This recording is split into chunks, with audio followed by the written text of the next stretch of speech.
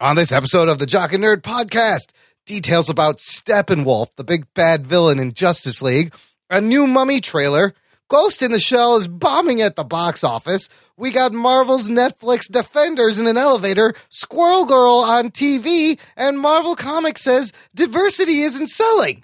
Plus, our review of the Season 7 finale of The Walking Dead, and a whole bunch more audio geeky goodness, all in this edition of the Jock and Nerd Weekly for Saturday, April 8th, 2017. Check one.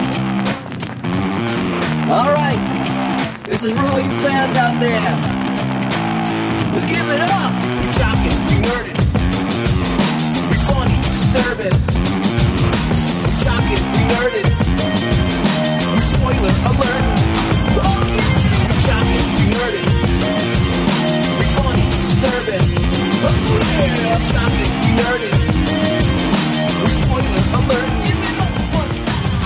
That's right. You know, there's nothing like some great beats to start a show, and that was nothing like great beats. But we're going to start anyways. Welcome back to another episode of the Jock and Nerd podcast. Listener, my name is Imran.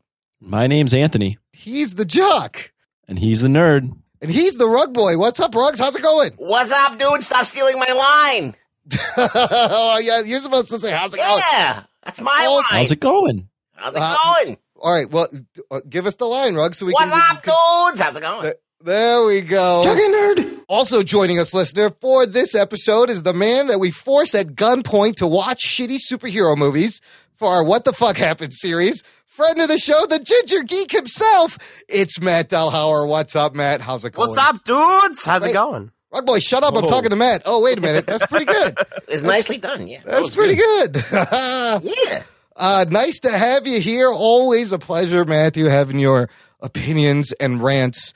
And you need a ginger every now and then to get the ginger point of view. Is very important to represent in today's America. Yes, we need representation now more than ever. Yes. And Imran, I thank you for allowing me to force myself onto your podcast whenever I decide to. Yes, anytime.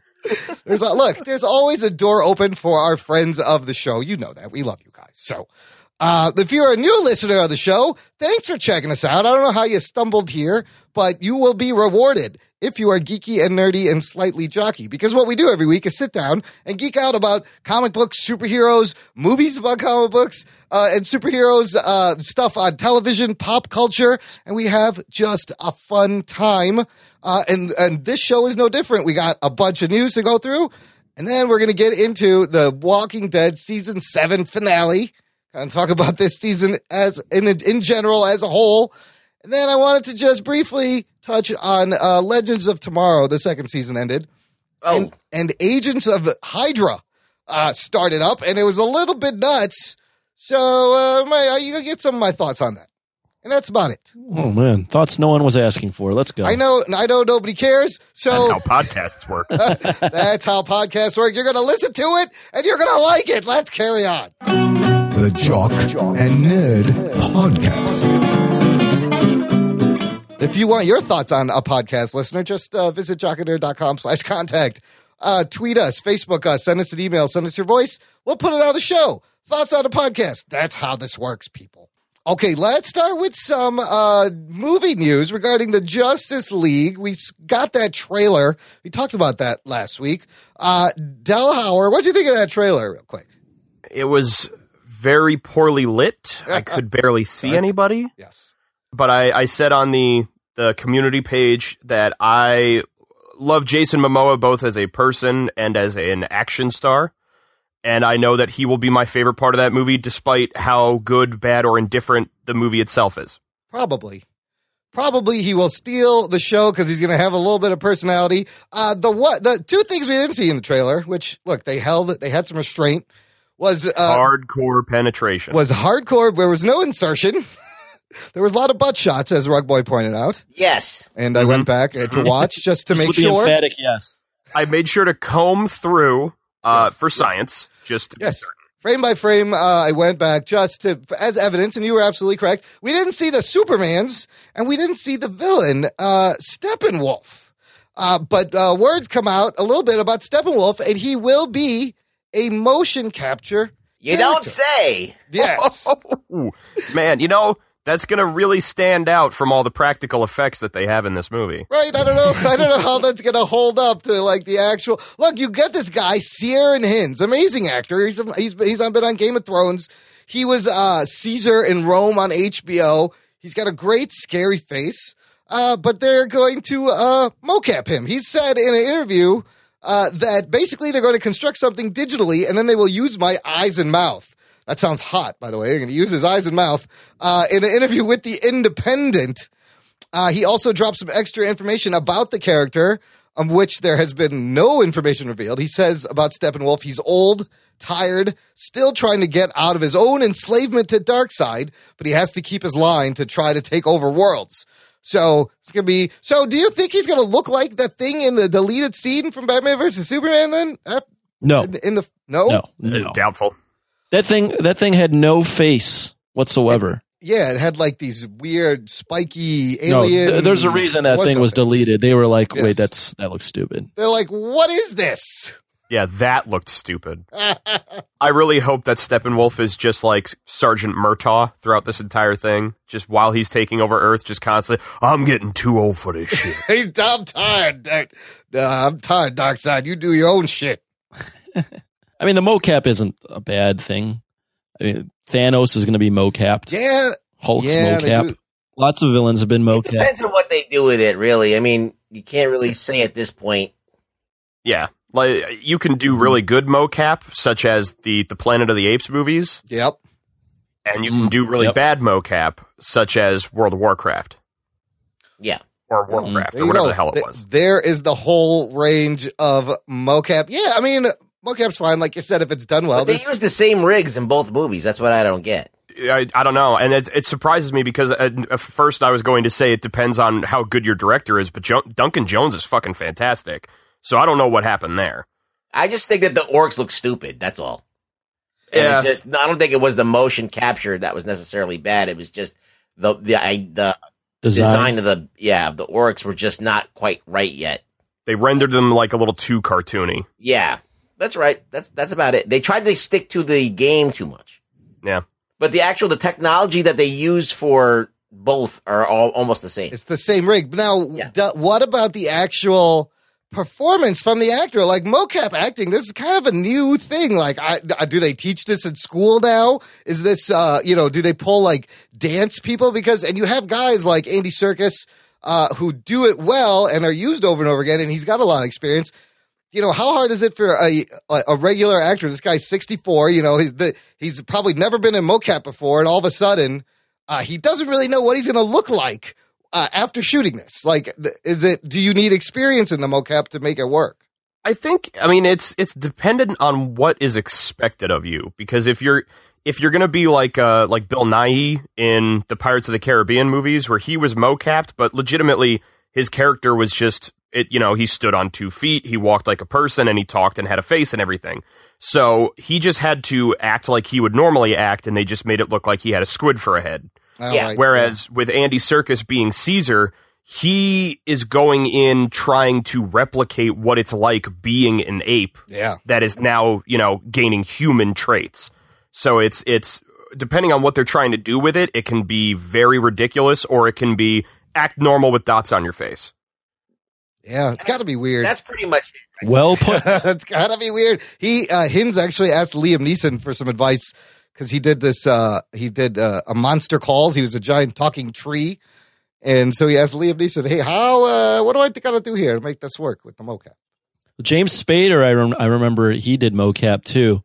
But what they would do is they would have for Ultron. Something on his back for Ultron to make him taller, so that the actors were looking at something higher up, that they had something to look at, but they were still mocapping his face. Oh, the movements. And then, I heard like Dan Stevens in Beauty and the Beast was on stilts wearing like a big hunchback and then being mocap. Like, how could you make this any harder to fucking pull off a performance? Yeah. I mean, I think Andy Serkis's, James Gunn's brother was in for Rocket. Rocket. He was he was. I don't know if Rocket was necessarily mocapped, but he was there, He was the stand-in. so that the actors would have something to look at. I think they had him. And he was on the ground. Yeah, I think they had. I think they had him fill in, like he was kind of a placeholder when they were on set. I don't remember if they mocapped Bradley Cooper or not, like for facial I don't think expression. they did. I don't think so. That raccoon looked nothing like Bradley Cooper. They failed. The apes mocap is amazing. So we'll see how good this mocap is. That's the standard right there. The apes. And I think Andy Serkis should like have been given a school like to teach mocap. Like this is Andy Serkis should be given a goddamn Oscar. He should be given an Oscar. There should be a mocap Oscar, which a digital performance category or some bullshit. Which he's the only one nominated. When does it just become a performance not you have to put the distinction of mocap? Because that's what the people in the Oscars or people that debate this stuff are thinking about. Is this a real performance or is it a mocap performance? Or do you even put that label on it? I would say, in all honesty, back at New York Comic Con, I went to the screening that War of the Planet of the Apes had of some of the footage. And what they did was they showed a scene, but it wasn't entirely finished. So it was a mixture of the fully rendered mocap, some of like the CG sculpting, and then there was also bits where it was legitimately just them in the mocap suits on camera. And to see the difference among the three and to see Andy Serkis actually performing, that's where the difference is. Because you can see you see it in his eyes that he has this character in mind and this is what he's building and what he's doing. And it's not just like, him kind of sauntering over and then just standing there like stone-faced. Right. I think that the thing is you have to make the distinction, even though I do think that it just should be evaluated as a performance. Right. But when there's someone else making the character and moving the character and fine-tuning the performance, then that person can't just get all the credit. It's a team of people. It is a collaboration because he's basing that off the actors, little gestures and twitches and micro expressions. Like, Serkis, I'm sure, throws in these mannerisms on purpose, and then they have to animate. So, it's hard to separate it. Like, could you get an acting Oscar? Not to take this too far off topic, but Delhauer, you just said you caught some War of the Planet of the Apes footage without spoiling anything. How did it look? I love that series. The first two movies are phenomenal. And especially, God, what was the second one? Was that Dawn or was that Rise? Rise. I forget. I think Rise Dawn. is the second one. Rise? Was it Rise? Fuck. No, whatever. Rise was Franco, so it was That's Dawn. Right. Oh, Dawn. Okay. Of course, I'm wrong. Yeah. I think Dawn of the Planet of the Apes was amazing. I've seen the original film series, and I saw that the Tim Burton remake and everything like that, and I love these movies more than any of those. And granted, it's because the originals weren't my time, so I saw them already with them being cheesy and from the 70s. But it looked amazing. I'm really fucking pumped for it. While I'm excited for Guardians of the Galaxy, I'm looking forward to Spider-Man and so on and so forth. This is the fucking movie I want to see this summer. Hell yeah. Absolutely. It's a great franchise. Let's move on to a trailer for another shared universe trying to start, and that is Universal's monster movies, the original shared universe. We got a new trailer for The Mummy with one Mr. Tom Cruise. Really, it's just Mission Impossible 7 a little bit in this trailer. It's a little plot heavy, this one. We get a little more explanation of things, and such as why he came back to life. You see Russell. Tom. Well, Tom Cruise. Remember Tom? He's supposed to die in the plane crash. Oh, right. He dies in the So basically, you see they're fucking around somewhere in the Middle East, and they blow a big hole in the ground. And Tom Cruise thinks it's a good idea to move this ancient artifact, even though they're like, this isn't a temple. It's a prison. Is what the line is. And they pull this thing out. She was a bad princess. She was a bad princess, and you see them. They mummify her alive, put her in the box. And he pulls her out of the prison, and then all hell happens. The plane crashes, but then he's still alive. And Russell Crowe, playing Dr. Jekyll, explains, she picked you. You have been chosen by evil. I guess, does she have to mate with him now? Is she got to make a male mummy dude? Maybe. Is that what his thing is? He's running around. And then, of course, you have the obligatory mummy dust storm face shot that you have to have in every mummy movie. Yes, that's right. Yep. That's part. It's in the contract. It's part of the mythology. This time it's a girl's face, though, because this mummy is a female. What do you guys think of this second trailer for The Mummy? Any more excited to see this movie? I'll start. Here's my issue real quick. Or not issue, but weird thing with this is and I didn't watch all the Mummy movies from the 90s that got remade. I think it was Roland Emmerich. I don't know, some shitty director. I don't remember if it was Roland Emmerich or not. I'm going to use the internet. I don't know. It wasn't. Well, whatever. Whoever it was.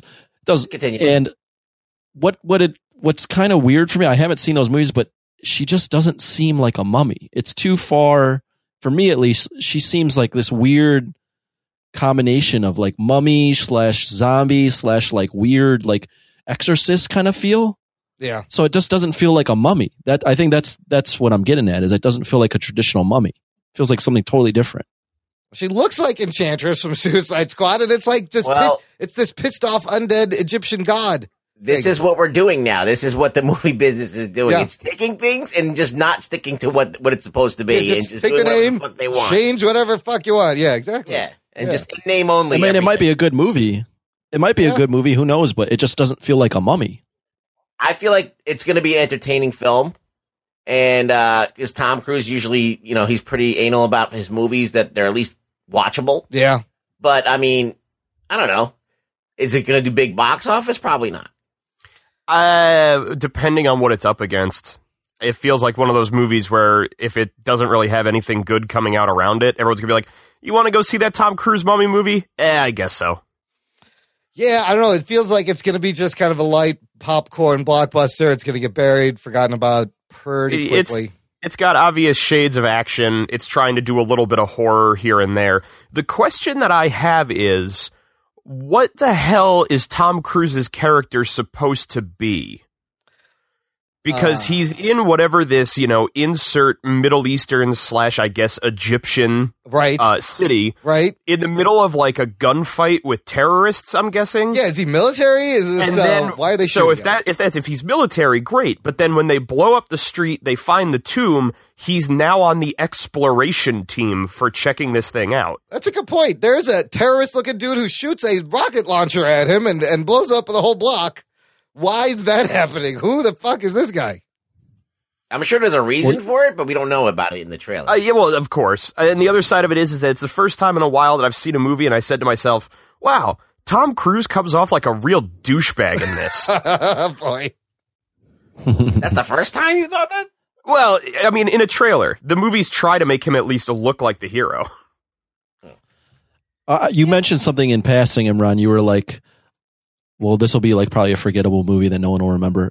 The thing is, this can't be a forgettable movie because Universal is banking on this to start a whole movie universe. So this has to be at least something somewhat memorable for them. So I'm assuming that they've put some stuff in there to make it memorable. Yeah, especially after the failure of Dracula Untold or whatever it was. That's what I was going to say. Which was supposed to initially launch this universe. It was. And then they were like, fuck that. They've got a lot of trouble ahead. Well, I mean, I like how they're setting up Dr. Jekyll in this, and there's probably going to be a post-credit scene. But they're doing more of the same. Like, yeah, it's all set up. That's the whole reason why Dracula Untold was no good, because it didn't give you Dracula. It gave you this other thing that you thought was going to be Dracula, but it's not. It's like this other guy that's completely not separate from Dracula, but it's not what you go to see Dracula for. It's like you're not getting that character. It's like a Elseworlds version of Dracula. That's what every superhero movie is becoming. And all these big genre movies. I see your point, Ruggs. I'm thinking of Spider-Man, of course, right now, but we'll get into that later. I got a whole thing at the end. Let's move on to a Robert Kirkman property that's getting turned into a movie, and it's not The Walking Dead, people. Oh, shit. Kirkman is more than just The Walking Dead. It is a book called Invincible. And thanks to Seth Rogen and Evan Goldberg, they are going to turn it into a movie. These are the same guys that brought us got Preacher on TV. Now they want to put Kirkman's long-running superhero series into a major motion picture for Universal. And so I've not read any Invincible. I hear it's very good, and I hear it's ending, like he's ending the run soon at 120. Ruggs, have you read Invincible? I read it when it first came out. Basically, Invincible is kind of like a play on Superman. It's like if Superman's son, Superman is like this great hero, and he has a son. So Invincible is like an alternate version of Superman, and he's the son. He gets powers as a teenager, but he's not quite invincible. Like, he's strong, he can fly, he can do all that stuff, but he still can take damage. But he does heal from everything. But he does get beat up, and it's pretty gory. It's very violent from what I hear. Yes, it's gory and stuff. Yeah, that's Image. Yeah, it's from Image Comics. People love this book. Yeah. I couldn't. I enjoyed the few issues that I read, but I never got hooked on it. I always felt like it was just not quite. It was not quite serious. Huh? Yeah, I know it has a lot of fans. Yeah, but I mean, some people might prove me wrong and send message. Oh, Invincible's great. It just never grabbed me.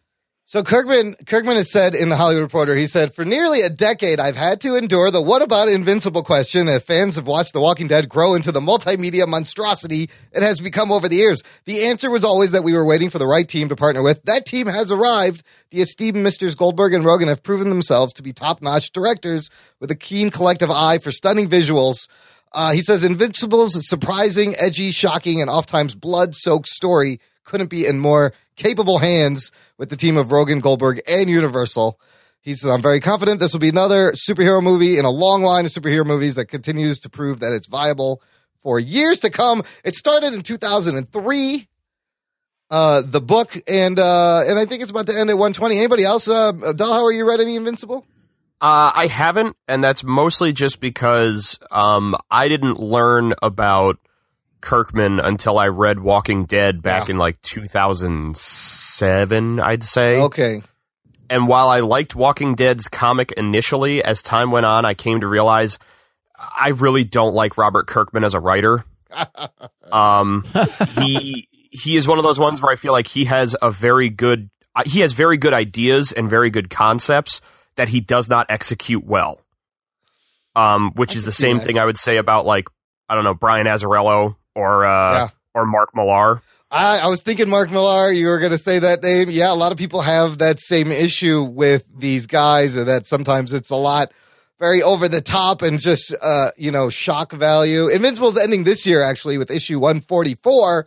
At least it has an ending, unlike his other book that's still going on, The Walking Dead. At the same time, though, I mean, I don't really like Mark Millar's writing, but I liked the Kick-Ass movie. The first one, at least. I didn't see the second one. I'm told it was awful. The second one is bad.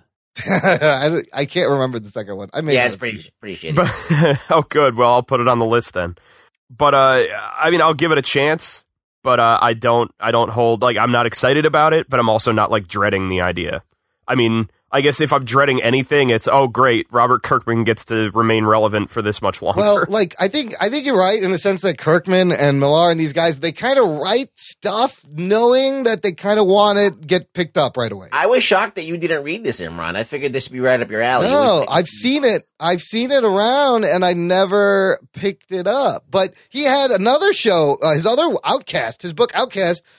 Like, it was 20 issues in, and I think Showtime picked it up and fucking put it on the air. I watched it, He sold Outcast to Showtime before he even started the comic. Yeah, see? So a lot of these guys, they know what they're doing, and which is why it's sometimes hard to read it, because, they're just waiting for the deal to come in. Yeah. Like, I read some of Outcast, and again, it's another one that I felt like, this is an awesome idea, but I really don't like what he's doing with it. Yeah.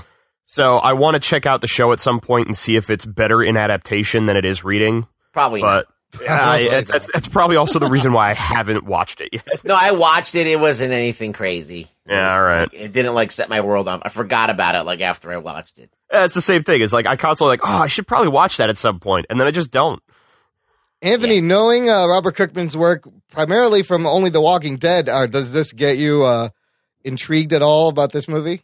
Not a chance. I have no desire to watch this movie. Okay, maybe you'll be interested in this next thing, Anthony.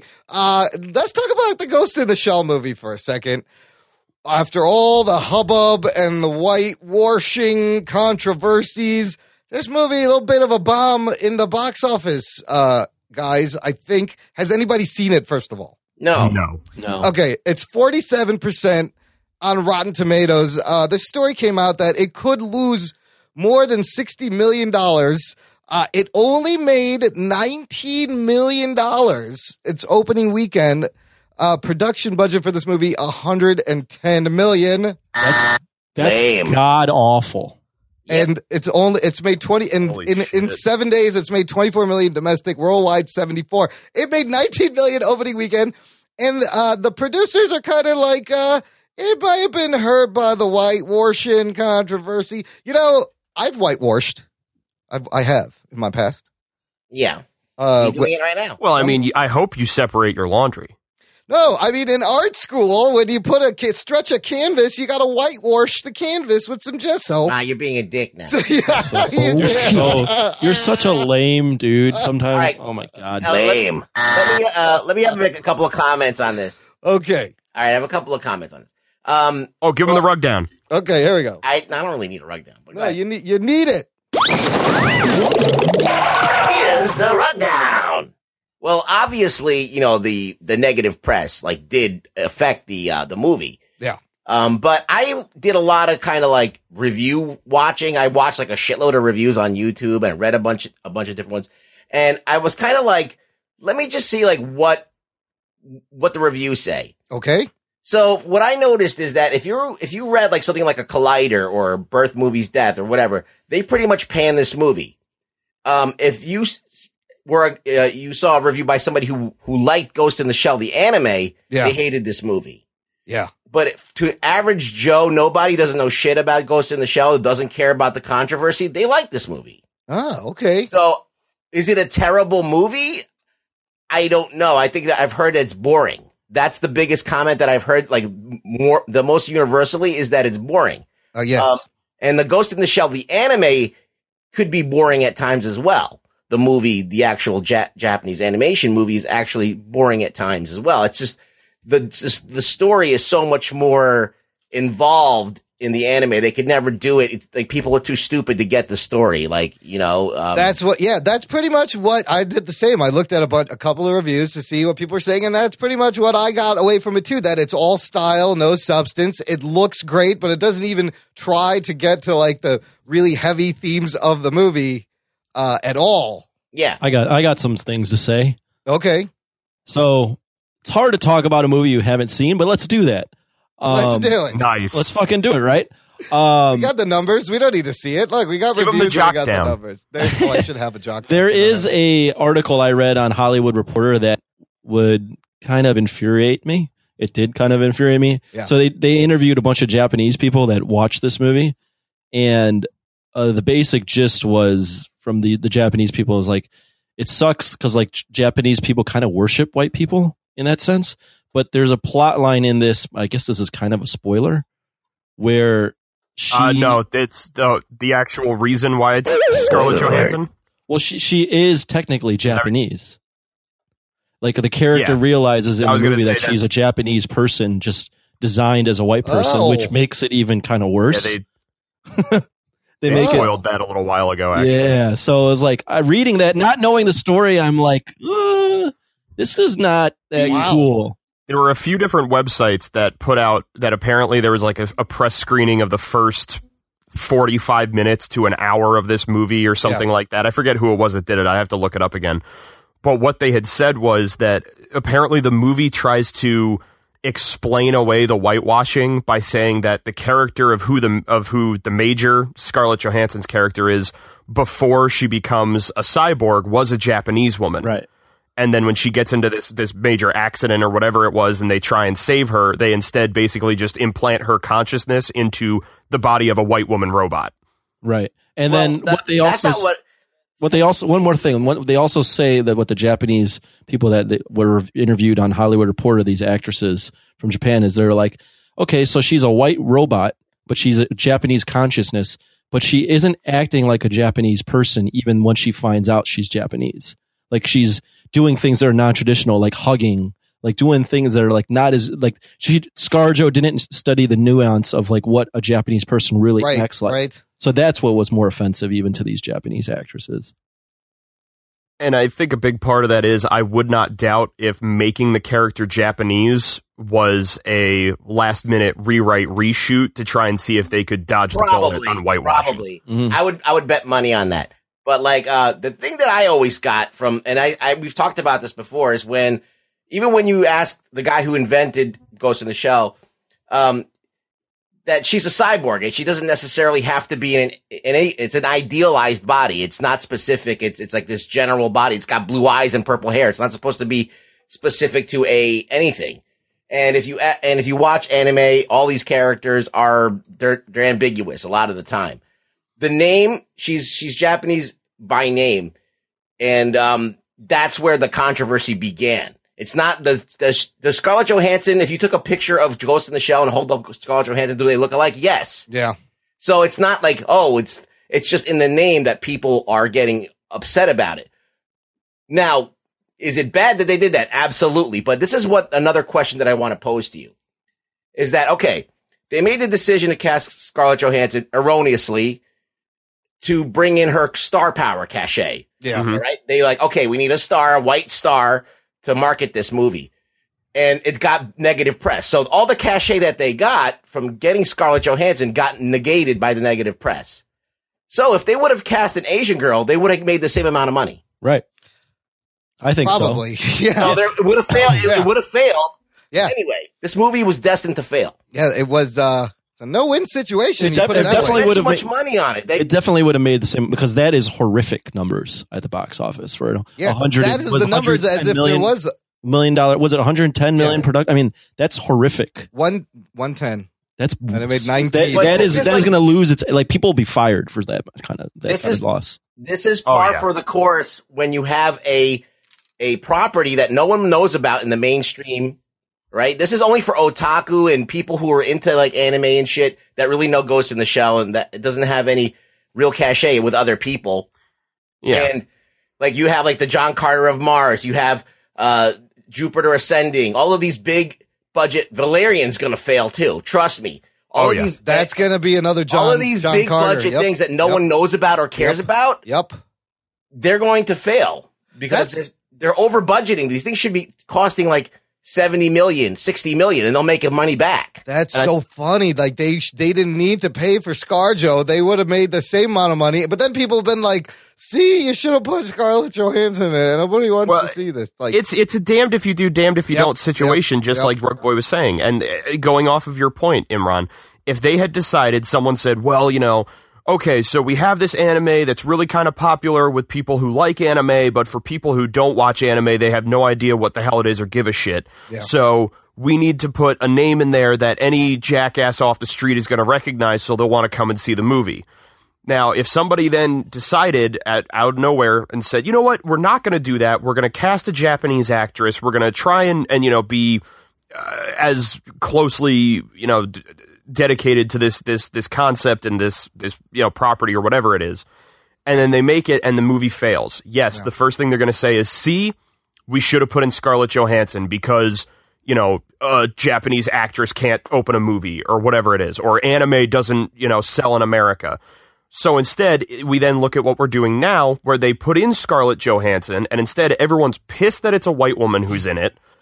They decided that they're more interested in trying to grab the regular audience, the general audience, instead of trying to work towards, properly portraying the property. As far as I've been told, I don't know Ghost in the Shell really all that well. And so now they're making shitty numbers and they say to themselves, well, I guess it was the whitewashing that fucked it up. Yeah. Or still, I guess people just don't like anime in America. The problem is that it's such a niche concept that there's really no good way yet to do it.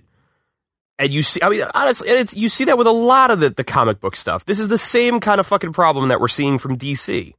They don't know how to balance general audience with built-in audience. I think video game movies suffer from kind of the same thing. And exactly. What's funny is now, Ruggs, did you see this? They're going to do another Ghost in the Shell animated reboot. That's a slam dunk. Yeah.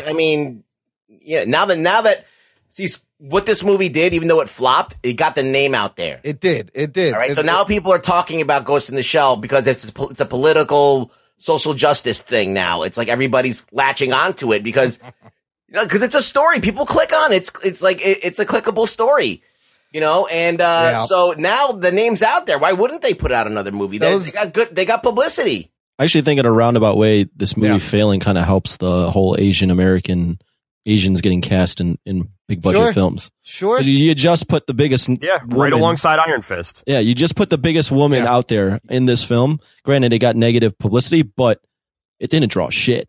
It didn't do fucking anything. You could have done that. You could have got that with an Asian. Yeah, and you may have made a profit at that point because you weren't spending $110 million probably. But Delhauer's right. This and Iron Fist are two great arguments for somebody take a risk and put Steven Yeun in a superhero movie. What are you doing? Okay, it doesn't have to be Steven Yeun. I'm just saying he's well, we don't have to go back to the same drawing or the water well every time. Meanwhile, Beauty and the Beast in 21 days has made $407 million domestically, $919 million worldwide. It's going to crack $1 billion soon. That's why no other movie is making any money. And I heard that movie was kind of blasé too. Yeah. It's very interesting. Everything I heard was if you saw the animated Beauty and the Beast movie from the early 90s, there's no need. You saw this movie. It's almost shot for shot the same damn movie. Disney is evil genius, and they're just going to regurgitate the same shit for the next 30 years. Let's move on to some Marvel Netflix news because Iron Fist is out, and we're waiting for the next awesome Marvel Netflix show, which is The Defenders. Geek boner. All the motherfuckers together, and we haven't had a date. We haven't had anything. They finally put out a really short 20-second teaser. Wait, can I update the audience on where I'm at on the Iron Fist? I know they're listening ever so closely on where I'm at so we can review this. Yeah, let's do an Iron Fist. Yes, Iron Fist watch update for the Jock. Anthony, how far have you gotten? I have 4 more episodes left. I'm on episode 10. Okay, progress. That's good. We're getting there. We're getting there. Oh, so I had a little tidbit about that when you guys were talking about it from last week. Yeah. When Anthony commented that he really hates Finn Jones as an actor in this. Yes. I think I have a little reason as to why he is so insufferable. Because he's so white? Well, that's just because he's so white. He's so doughy? I was watching, there's that too. I was watching it with my brother at one point, and he had said one of the things he caught was, it seems like Finn Jones is playing the character as if Danny Rand is still 10 years old. Yeah, he's an idiot. Like, he's kind of an idiot.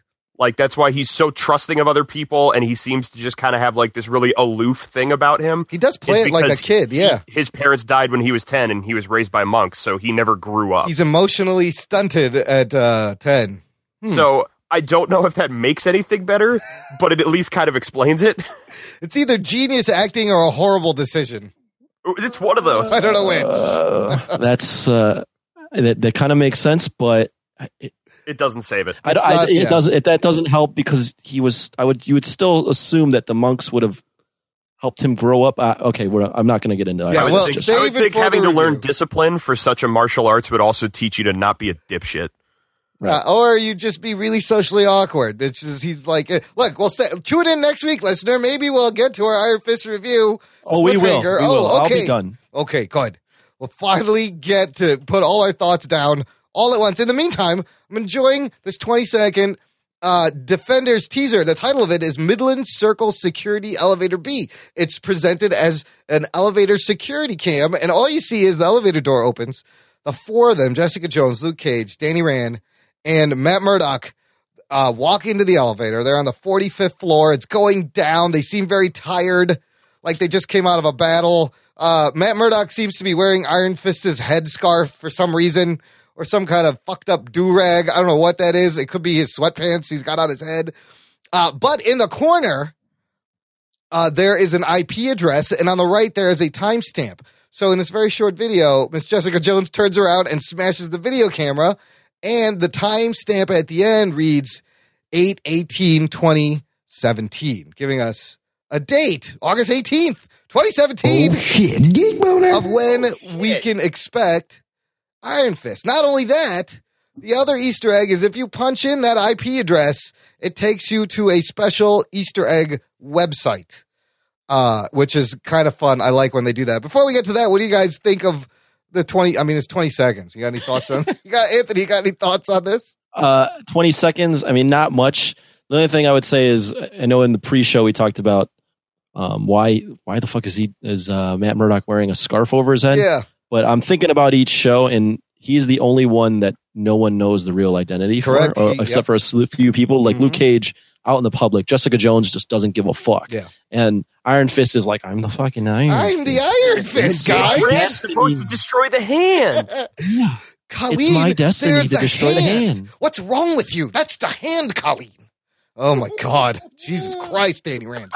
But point being is all the other three are all in the public eye. Good point. He's the only one that has a secret identity, so clearly he doesn't. At this point, he doesn't trust them enough to let them know. Well, I don't know if it's that he doesn't trust them. It's not trust. I think it's like you said, they look like they just came out of some sort of a fight. He's making sure true. other people don't know. Yeah. It's cool. Yeah, it's not trust, Imran. It's protection. We just had a battle. Knows. It was a spontaneous thing that happened, so he had to fucking make do. And what's Midland Circle Financial? Have we seen? Is this building in Iron Fist? Have we seen this building before?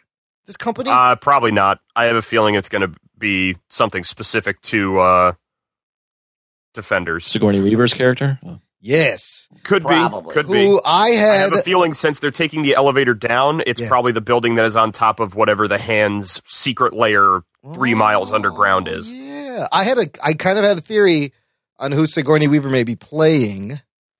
You guys want to hear it? Okay. I do. Well, it's kind of No. Okay, never mind. No, I'm fucking with you. He's the gatekeeper. It relates to Iron Fist. She's the gatekeeper. She's the gatekeeper. Are you the keymaster? She's looking for the keymaster, and she's the gate. That's right. She's Janice Rand. She's supposed to destroy the hand. It said Zool on the paper. I don't know what that means. No, I think you know how we don't meet. We find out about Danny Rand's father, but we don't. His mother is still kind of missing. Imran, are you spoiling this for me, you son of a bitch? Well, you know it has nothing to do with the show. I'm completely speculating. Okay. Maybe I think spoiled she's a little his bit. mom? Maybe. Spoiler alert. I don't know. Who else could she be playing? Well, there's plenty of characters that didn't get sucked out of an airplane. That did happen. Imran, that is the worst speculation. You saw what his mom looked like in Iron Fist. As I was saying that, I realized that we saw what she looked like, and I was like, wait a minute, this theory doesn't hold water. Drugs are bad. Drugs are really bad. Cocaine's a hell of a drug, let me tell you. We did see what she looked like, but she could age different. She could have had plastic surgery. Hey, maybe she had plastic surgery, and it's the big reveal. It's like, I'm really your mom. I just she went to the plastic surgery plane instead of the karate plane. She got sucked out of one plane into the other plane. All right, that's a stupid theory. Never mind. Scratch that. I'll defend you at this with one thing. Yeah. Arrow did that. Yeah, where they had what's her fucking face? The blonde chick. What's her character's name? Sarah Lance. Sarah Lance. In the first season, they show Sarah Lance, and it's not the Sarah Lance that we've come to know and love. Oh, it's a different person. Oh, really? They recasted her. Yeah. Listen, Fresh Prince of Bel-Air's done that with the mom, and she was pissed recently. All I'm going to say is, Arrow did it is not a defense that will hold up in court.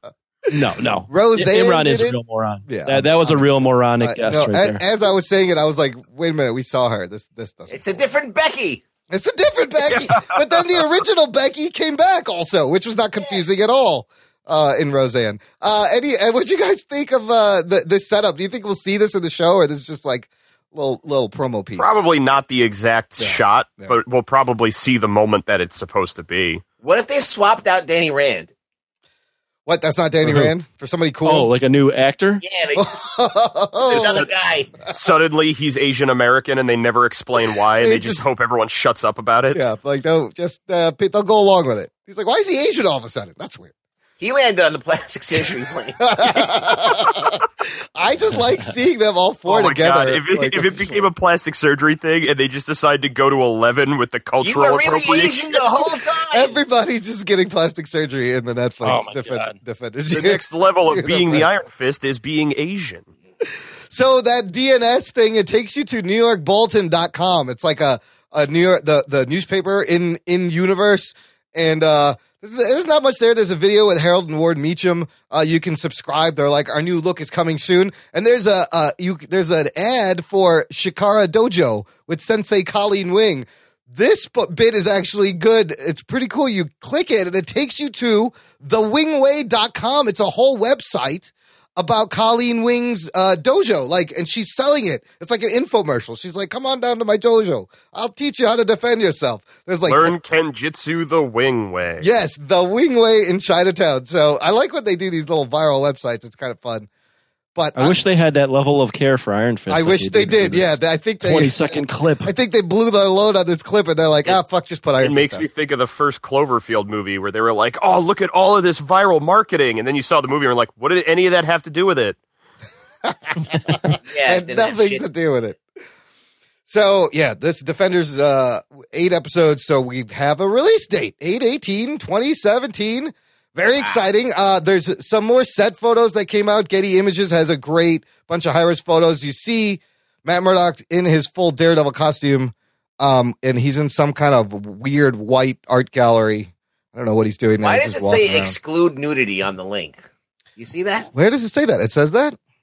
If you look on the show notes. Oh yeah, it's one of the queries in the. Delete that and then put it in. No, make it include nudity. No, it should be exclude nudity equals false. Who's nude? Is this is a Getty Images link? I guess they have it set to no nudes. But we have a couple of other things about what we're gonna get later. So we're getting Defenders in August. Jessica Jones season 2 has begun production in New York. Which that's kind of cool. Who do you guys? I'm still upset they killed Purple Man because Kilgrave, what an amazing bad guy. Who's gonna be the big bad? There's still Nuke. Will we see? Who do you guys want to see? Will we see Typhoid Mary? What could they do? Nuke would be definitely an interesting choice following the first season because he kind of runs to the other side of the spectrum of abusive boyfriend. Oh, that's a good point. Yeah. But I would also hate to see the Jessica Jones show become like the women fight off abusive boyfriends series. Every season, yeah. Gets repetitive. I would like to see Patsy Walker come into her own and maybe get a suit. Yeah. A little more team-up action with the Hellcat. Yeah. We'll see what they give us. So that's starting to shoot. Charlie Cox let it slip a little bit that Daredevil Season 3 is going to start shooting later this year. So then it will. There's no way Daredevil Season 3 doesn't have Bullseye, right? They got to get to Bullseye. I mean, you got to bring the Kingpin back, and you got to bring back Kingpin and Bullseye, and a couple other guys. It's got to be Bullseye. Who else is the next big Daredevil baddie? Can't think of it. Bullseye. Bullseye would be awesome.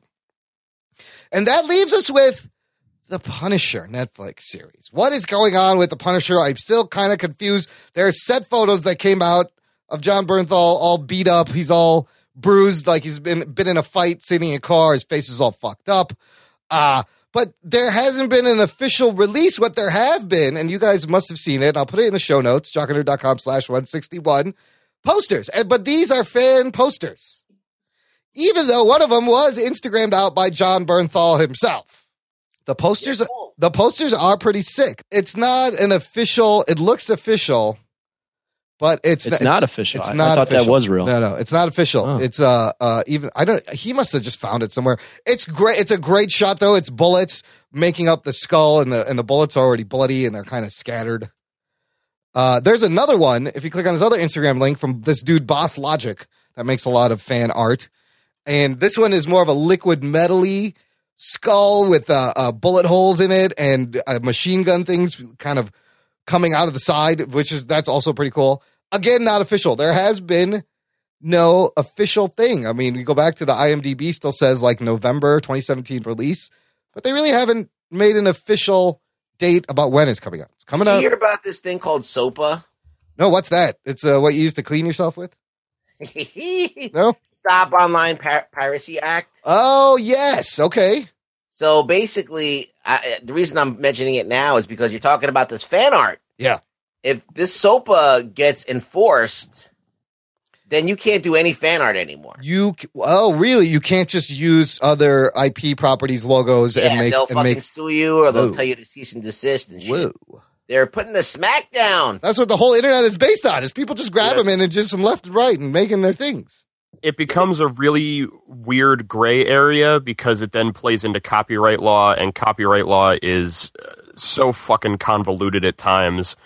The biggest problem is you have companies like Disney and like Marvel, where if you make a fan film or fan art or whatever it is, they will just basically say, this is copyright infringement, take it down or we'll sue you. Yeah. Hoping that you are going to suddenly shit your pants and go, oh, okay, I'm so sorry, please don't sue me. Which is not recognizing that if this person does not make any kind of monetary gain off of this, it doesn't violate your copyrights in any way.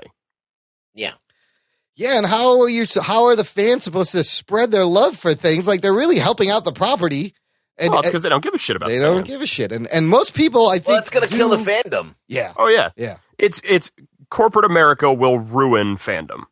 Well, it's getting there. And I think most people would shit their pants and take it down. Yeah. Yeah. Yeah, I mean, we talked about that guy who made that 8-bit X-Men cartoon, and then Marvel shut that down. You can't mess with anything with Disney. They will the first time I was on, I talked about that Punisher fan film the one dude made that never actually saw the light of day because Marvel told him, "Fuck you, don't do it." That's right. Yeah. It's sad that they don't let the fans play with the properties without making any money. Enjoy fan art's where you can enjoy it.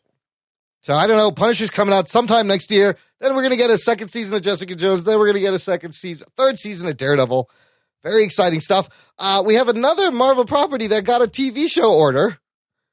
And this comes from Freeform, the network that's doing Cloak and Dagger. They are going to make a Marvel's New Warriors TV show. Geek boner. They're calling this a comedic live-action adaptation of the popular Marvel comic featuring young adult heroes. And they mean the newest version because the series is going to feature Squirrel Girl as, like, the lead. And Squirrel Girl, relatively new in fandom, quirky character. Everybody loves her.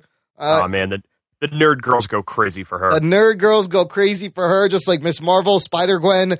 I could give a fuck about her. Squirrel Girl is this kind of nerd girl character. So this is the New Warriors. I remember had like Nova and Speedball, and they were like mini Avengers. Thrasher, dude. Night Thrasher, who was just he was badass. It was like a little mini, like a smaller street level Avengers. Great team. They're all very young and inexperienced.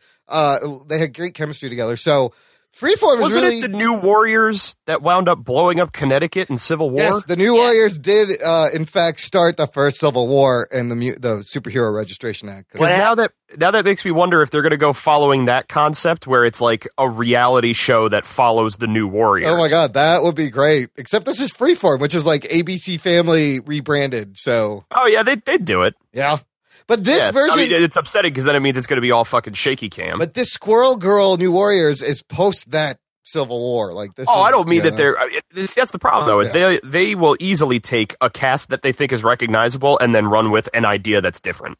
Yeah, they don't give a fuck. Again, they don't give a fuck. But Scarlet Spider has been a member of New Warriors at one point. Marvel Boy, Darkhawk, Speedball. Anthony, do you know anything about the New Warriors? Are you excited for another Marvel TV show?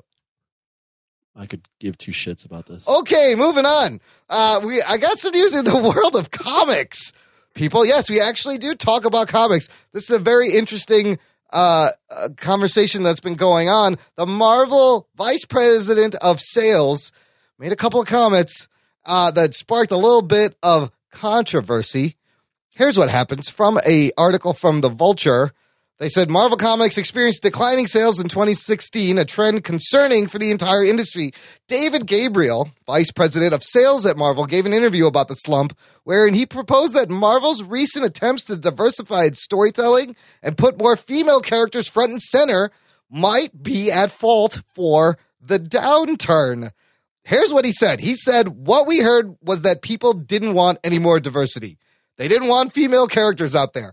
That's what we heard. Whether we believe it or not, I don't know that that's really true, but that's what we saw in sales. We saw the sales of any character that was diverse, any character that was new, our female characters, anything that was not a core Marvel character, people were turning their nose up against.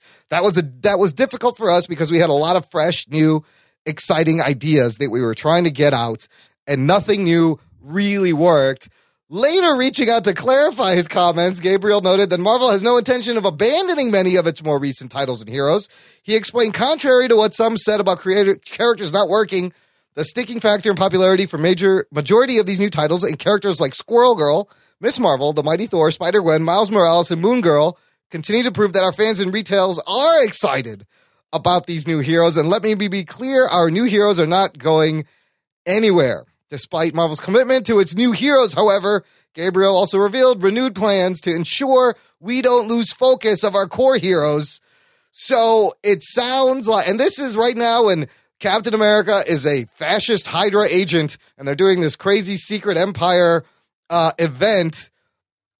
Is it the diversity that's the problem? It sounds like people just want their basic characters. What do you guys think?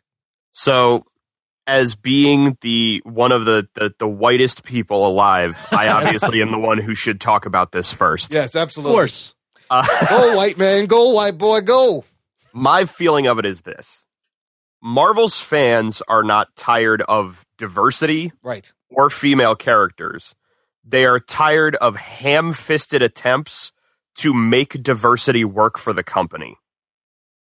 Instead of things like, well, now Iron Man is going to be a young black girl. Right. And Thor's going to be a woman. And Spider-Man's going to be a young black Latino queer kid. Right. And things like this. He's queer? Wait, he's queer? I don't remember. I thought I heard that somewhere. It was talked about, but they never did it. Okay. You know, and now Sam Wilson the Falcon is going to be Captain America, and so on and so forth. The problem that it tends to come from is that everyone sees through the layer of bullshit. Yeah. That, you know, while they could sit there and say, well, the whole point of it is to say that, you know, these characters are just symbols and anybody can wear the mantle and you know, blah, blah, blah, blah, blah. We get it, but the whole point of it is that this is what you say, but really all you're doing is you're trying to make up for the fact that, you know, black kids don't see themselves represented in comics. So now, well, we've got like 40 new black characters because you want sales. You're not creating characters that have any meaning to them. You're not representing any sort of a minority group for the fact of making them feel included. You're doing it because you see it as an untapped market. So to turn around and say that, oh, well, people don't want diversity, people don't want women, they just want the old characters. No, people remember that when you had the old characters, you made stories and characters that fucking mattered. Yeah.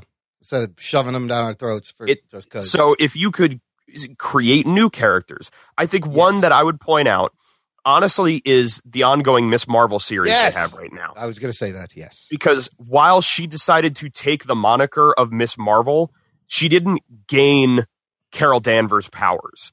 She didn't, you know, suddenly just become Miss Marvel because she is Middle Eastern. She had her own thing that happened to her, her own personality, and her own character arc.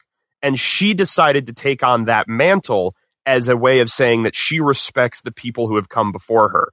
That's how you fucking do it. That is how you do it. Strictly because G. Willow Wilson was the one who wrote it. Yep, and she's she's an Inhuman, so it's completely removed from Carol Danvers, but like you said, it was an homage in honor, and it works really well. And that's one of the early ones that I thought they were successful. Ruggs, what's your take on this?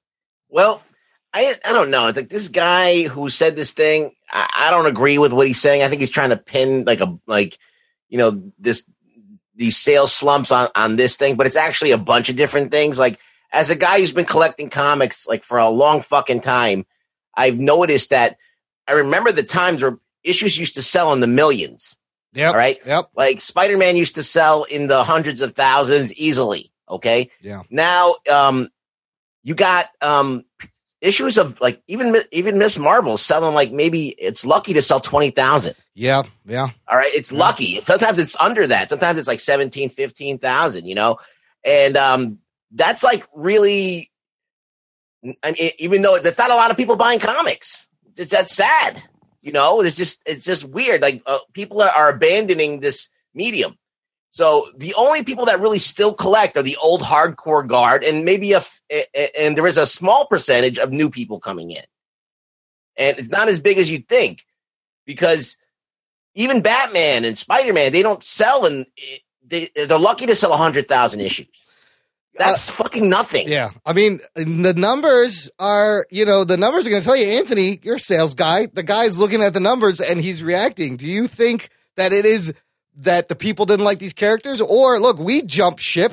Is it because of there's these events, they're renumbering things, these books get canceled, they start over? Let me hit on that. So I'm someone that was buying comics with Imran, and then I quit like maybe 2 years ago, a year and a half ago. Yep. I don't remember. To pin it on just the minority factor, it probably is a little bit of a factor. No doubt that people like their traditional characters and they're like, what the fuck? I like my Cap as Steve Rogers. Maybe not even having to do with the race. It's just like Steve Rogers is Cap to me.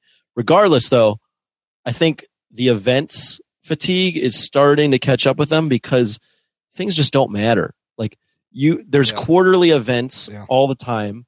And that kind of what soured me is because why am I buying these issues weekly? If we're catering to events, I might as well just buy the trade. Right. Why am I going to collect comics weekly when I can just read the whole fucking event in a trade? And every event is like, this is going to change the fucking universe. And then something gets rebooted or it's a new rebranding.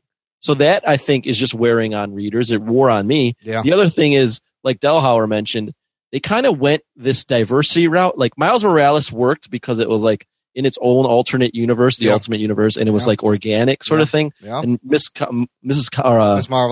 Marvel, Kamala Khan's worked because of the character work. But it seems like they went this diversity route all at once. Like all of a sudden, Thor became a woman, Iron Man became a black girl, Sam Wilson was Falcon, Amadeus Cho became the Hulk. It all happened too much at once. Soon. Yeah, and so it was clearly like, okay, this isn't just an organic thing. This is a money grab to cater and to pander to the minority market. Exactly. And it's funny looking at the picture that they have with this IO9 article about it. Yeah. It's a painting that Alex Ross did about the Generations one, where it's now Wolverine's a woman, Thor's a woman, Captain America's a black guy, Nova is a teenager, Captain Marvel is a woman, Miss Marvel is a young Middle Eastern girl. Yep. Hawkeye is a woman. Yep. Iron Man is now a woman. Spider-Man is now a young black kid. The Hulk is now an Asian dude. And it's like, it's all these things where it's like I said, I don't get why you feel you need to completely take characters that are already established and go, well, it's the same character concept, but now we just have a different person in there. But just look, it's like you could have just made a new character. Yeah, absolutely. But just look at like the reason why they're trying to pander. It's like they're like trying to grab these people, but there's nobody that's reading this shit. They're like, well, we want all these people to come on board. Well, no one's coming on board. Yeah, and on top, speaking to what Anthony was talking about too, with all the event comics, it doesn't help in the fact that even when there isn't some major like full company event like Secret Wars or Secret Empire or whatever it is, where now you're buying 15, 16 titles every week just to keep up with it. Yes. You also have things where like, there's 4 different X-Men comics and every month or so, every 2 months, they're all having fucking crossover events. Yeah, so now you need to read all new X-Men and Uncanny X-Men and, the Astonishing X-Men just to see what the hell's going on with this one story. I got 2 more points real quick. I think that, wow, I fucking forgot. Go ahead, Rug Boy. Who's on drugs now, motherfucker? You would think what about drugs? You would think that from it's bad. From seeing that the amount of drop off from like 20 years ago till now, I mean, it's like, it's a major drop off. You have, things that used to sell in the hundreds of thousands now selling in the tens of thousands. So you're like, okay, we're definitely losing people. So who's still around? Who's still reading?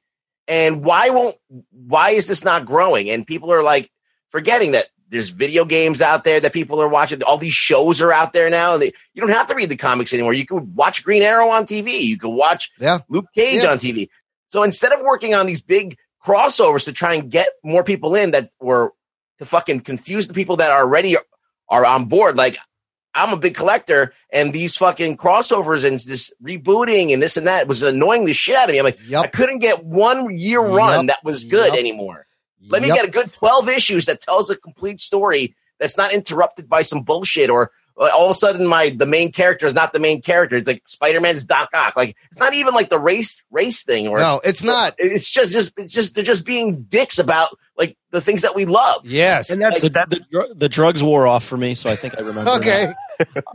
What they're also like Rug Boy mentioned is like the audience is quite small. So it's your hardcore fans that are buying this stuff, and you're asking your hardcore fans to buy like 50 titles. Yeah, like if they're trying to follow everything, and you're pissing them off with these events, and you're pissing them off with changing and pandering the.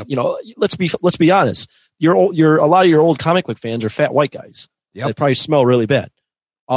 They're not clamoring for any of this shit. They want to just collect the run. They want the Hulk they know. They want the Wolverine they know. They want the Spider-Man they know. And, okay, let's say you change, like you've changed all these characters to a different race. Let's say you give them a chance.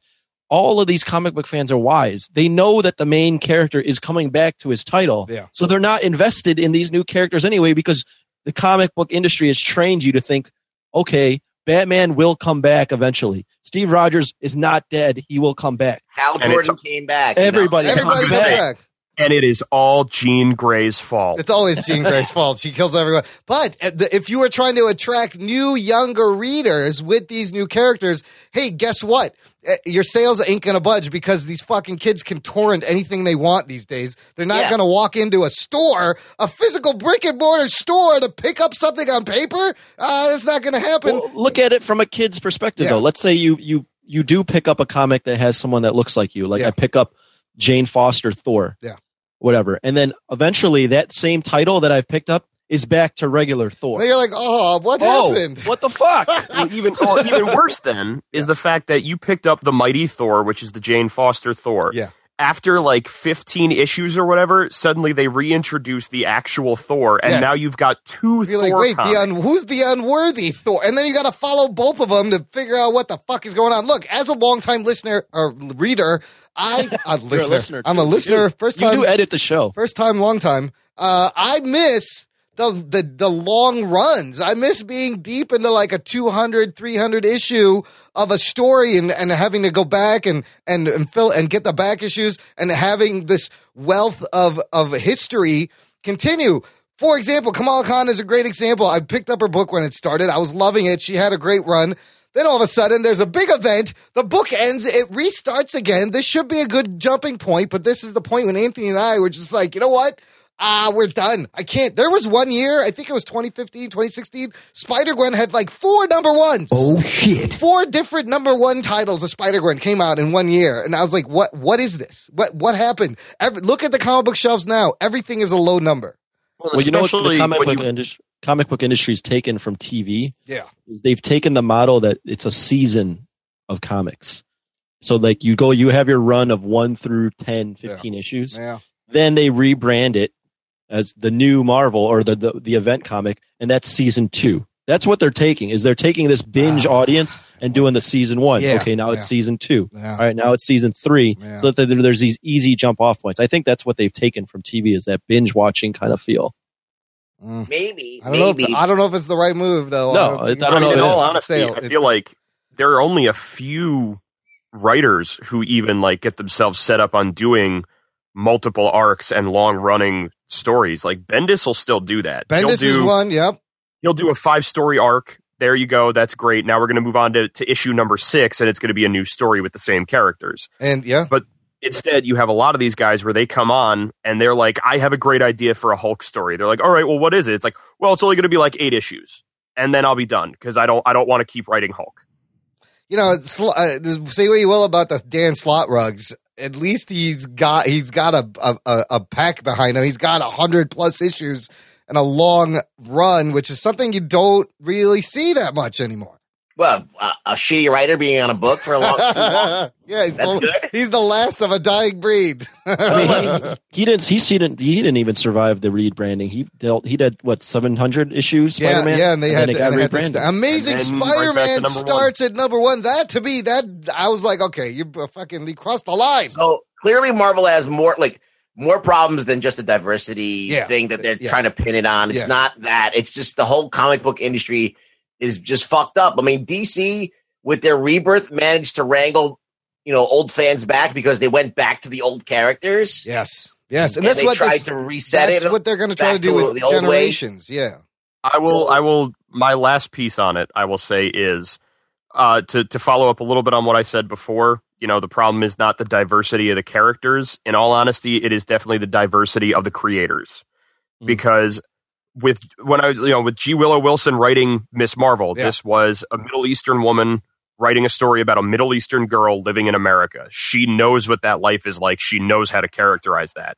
Having some 35-year-old white dude write a story from the point of view of a 15-year-old black girl doesn't work. Yeah, he did create the Riri. G. Willow is she's a convert though. I think she's an American Muslim convert. But she clearly did study a Pakistani family because she nailed all that shit. Okay, 2 more quick facts and then we'll wrap this up. Marvel has said after this secret empire, no more big major events for 18 months at least. Oh shit! They've seen the writing on the wall. Let's see if they stick to that. Yeah, I doubt it. They said they're not gonna do any more events. Which is you can blame the events on Crisis on Infinite Earths. Yeah, the mother of all events. That's the one that started all this shit. And then in terms and that's the ultimate reboot too. Yeah.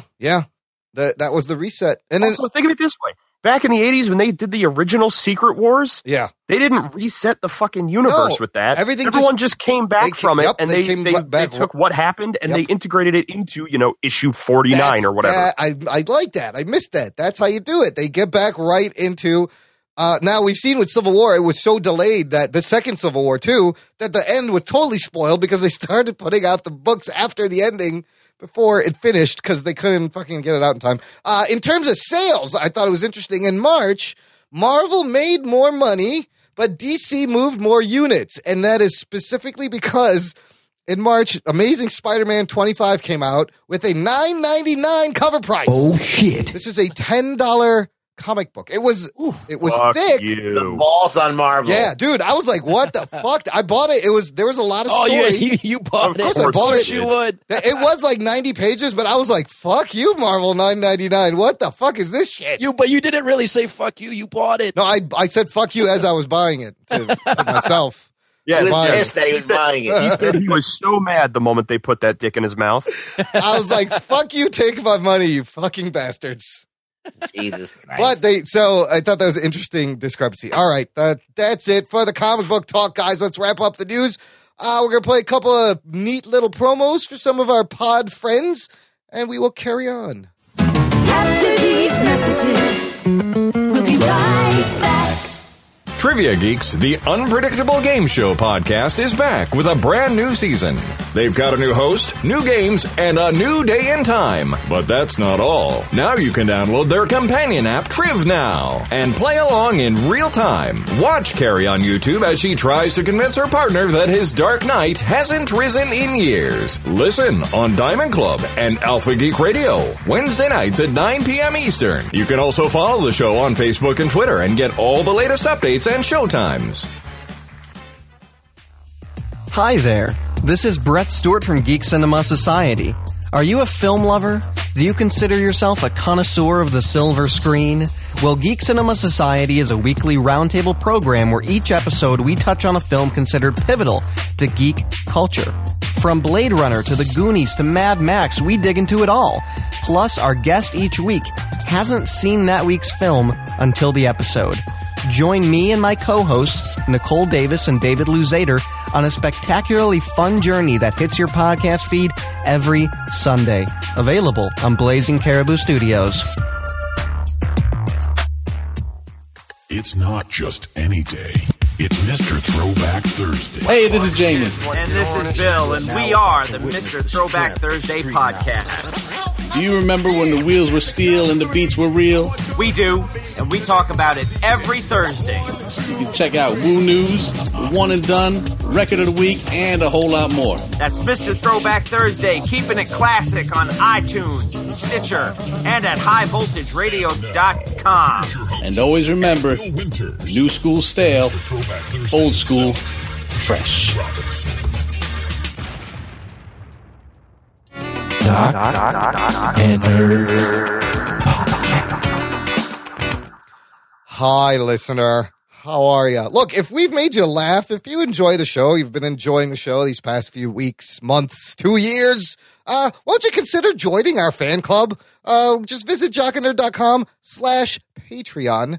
And for a low monthly pledge, you're going to help out the show, help cover some costs, and you're going to get hours and hours of bonus, ridiculous, stupid audio. That stuff we cut, post-shows, pre-shows, instant reactions, Anthony's sex stories. You'll learn what Gueva Doce is. You'll laugh, you'll learn, you'll cry, all at our fan club. It's very good. Yeah. Gueva Doce. You will cry. You will. I don't know when you'll cry. You might cry. Come for the laughs, leave with the Gueva Doce. Leave with the Gueva Doce. You're going to learn something you didn't want to know about. jockandnerd.com/Patreon. Check it out. We're going to talk about the season 7 finale of Walking Dead, so I got to press this button. Strap yourselves in, you fucks. Spoiler time. Season 7 ended the 16th episode titled The First Day of the Rest of Your Life.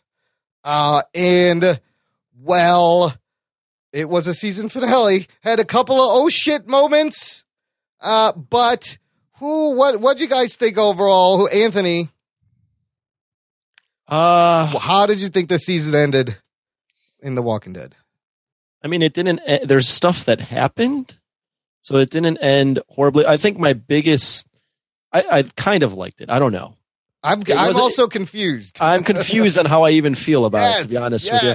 I think the one thing that I didn't really like is that, like, they had this, like, they could have set up this elaborate plan and, like, made Rick out to be smart and, like, cunning and, like, to really, like, he was planning something this whole time. Well, like they could have, like, tricked the saviors or done something. And, like, I didn't see the plot twist coming with the garbage people, so well done, I guess. But I wasn't invested in the garbage people either. Also, how dumb is Rick to get fucking caught in the double cross? That's what I'm getting at. Is it's not that Rick really got Negan; it's that he just kind of got lucky.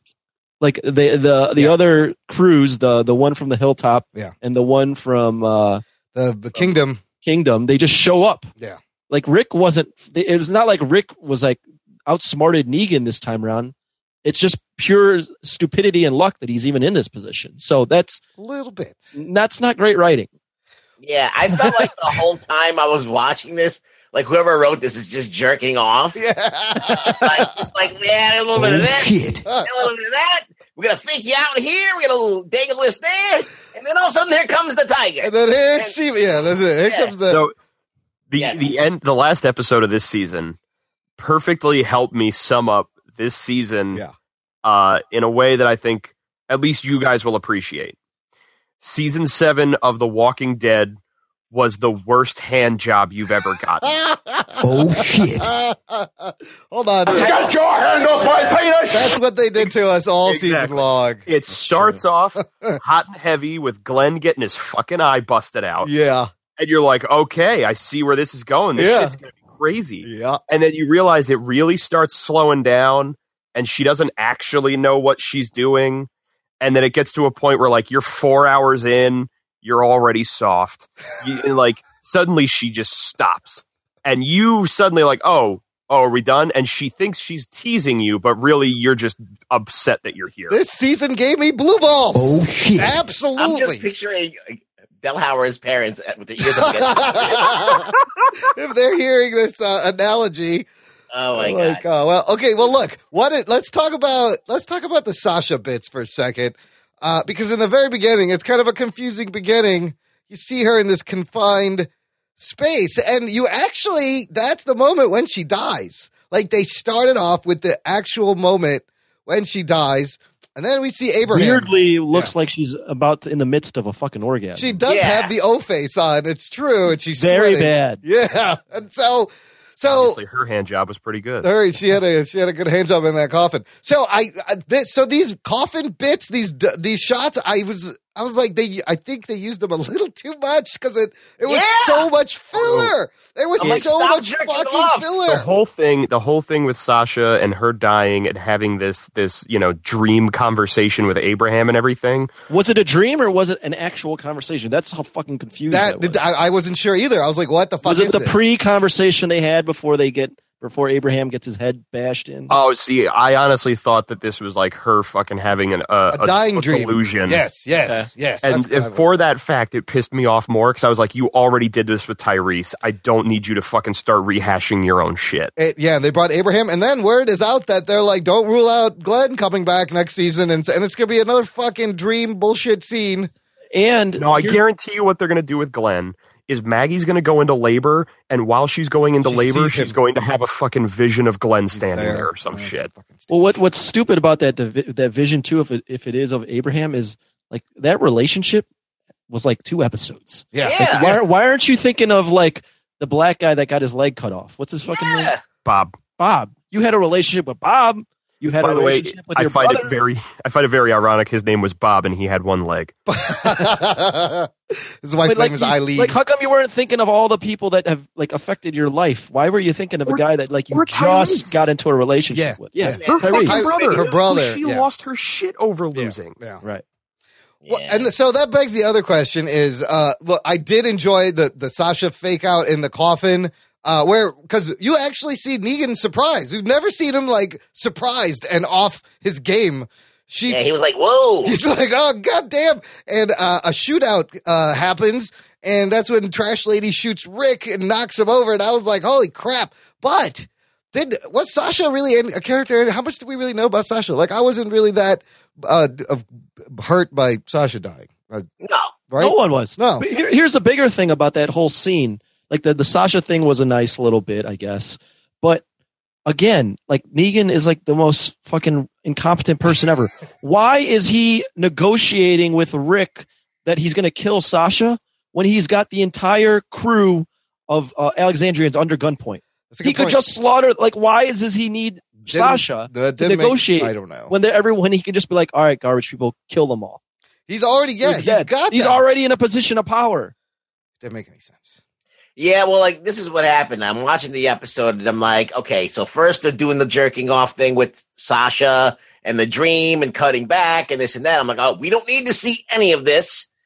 And then they get to the part where there's the turn, where like where the garbage people turn and they double cross them. And I'm like, fuck, the momentum is now gone. Yeah. I'm like, if they fucking put them on the knees and he walk around with that bat, and they've done turning the TV off. Yep. And that's exactly what they did. Again. And no. And then he's got the Rick face with the crying, and I'm like, again. This is right every time. This is not the first time he's had Nick on his knees. So, let me say something about the Rick on his knees. Yeah, that line he says, which is a repeat from the first line, great line, but it means fucking nothing because he didn't have a fucking plan. He wasn't outsmarting Negan. Again, he just got lucky. He got lucky. He's like, I'm gonna kill you. I don't know where. I was like, it's all so awesome, like good stuff. Like that stuff I wanted Rick to say, but Rick had no fucking plan. He's just talking out of his ass. Talking shit is great when you can back it up, but when you can't, it just means that you have nothing else to do. And no concern for Carl. Carl's about to get his head bashed in. I will say that whole conversation where he has him and you're like, is he going to fucking kill Carl? Like, that made me really uncomfortable.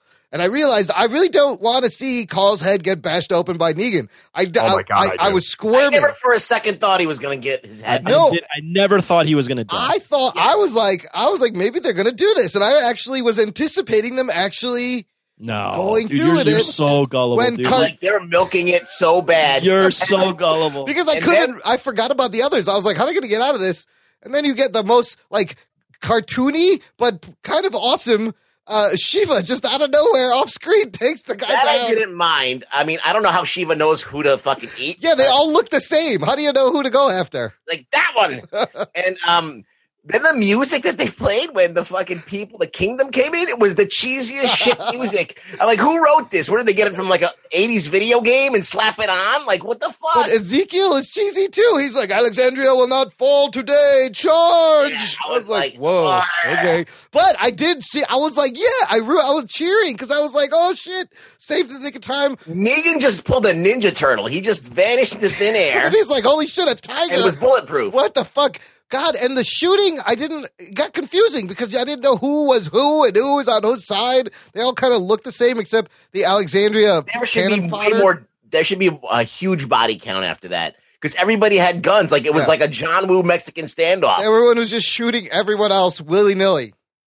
At point blank. Range. Everybody had guns on them point blank. Michonne got her ass kicked, and did anybody think for a second that was her that fell off the building? Nope. Yeah. You probably did. No, that one I knew that was not.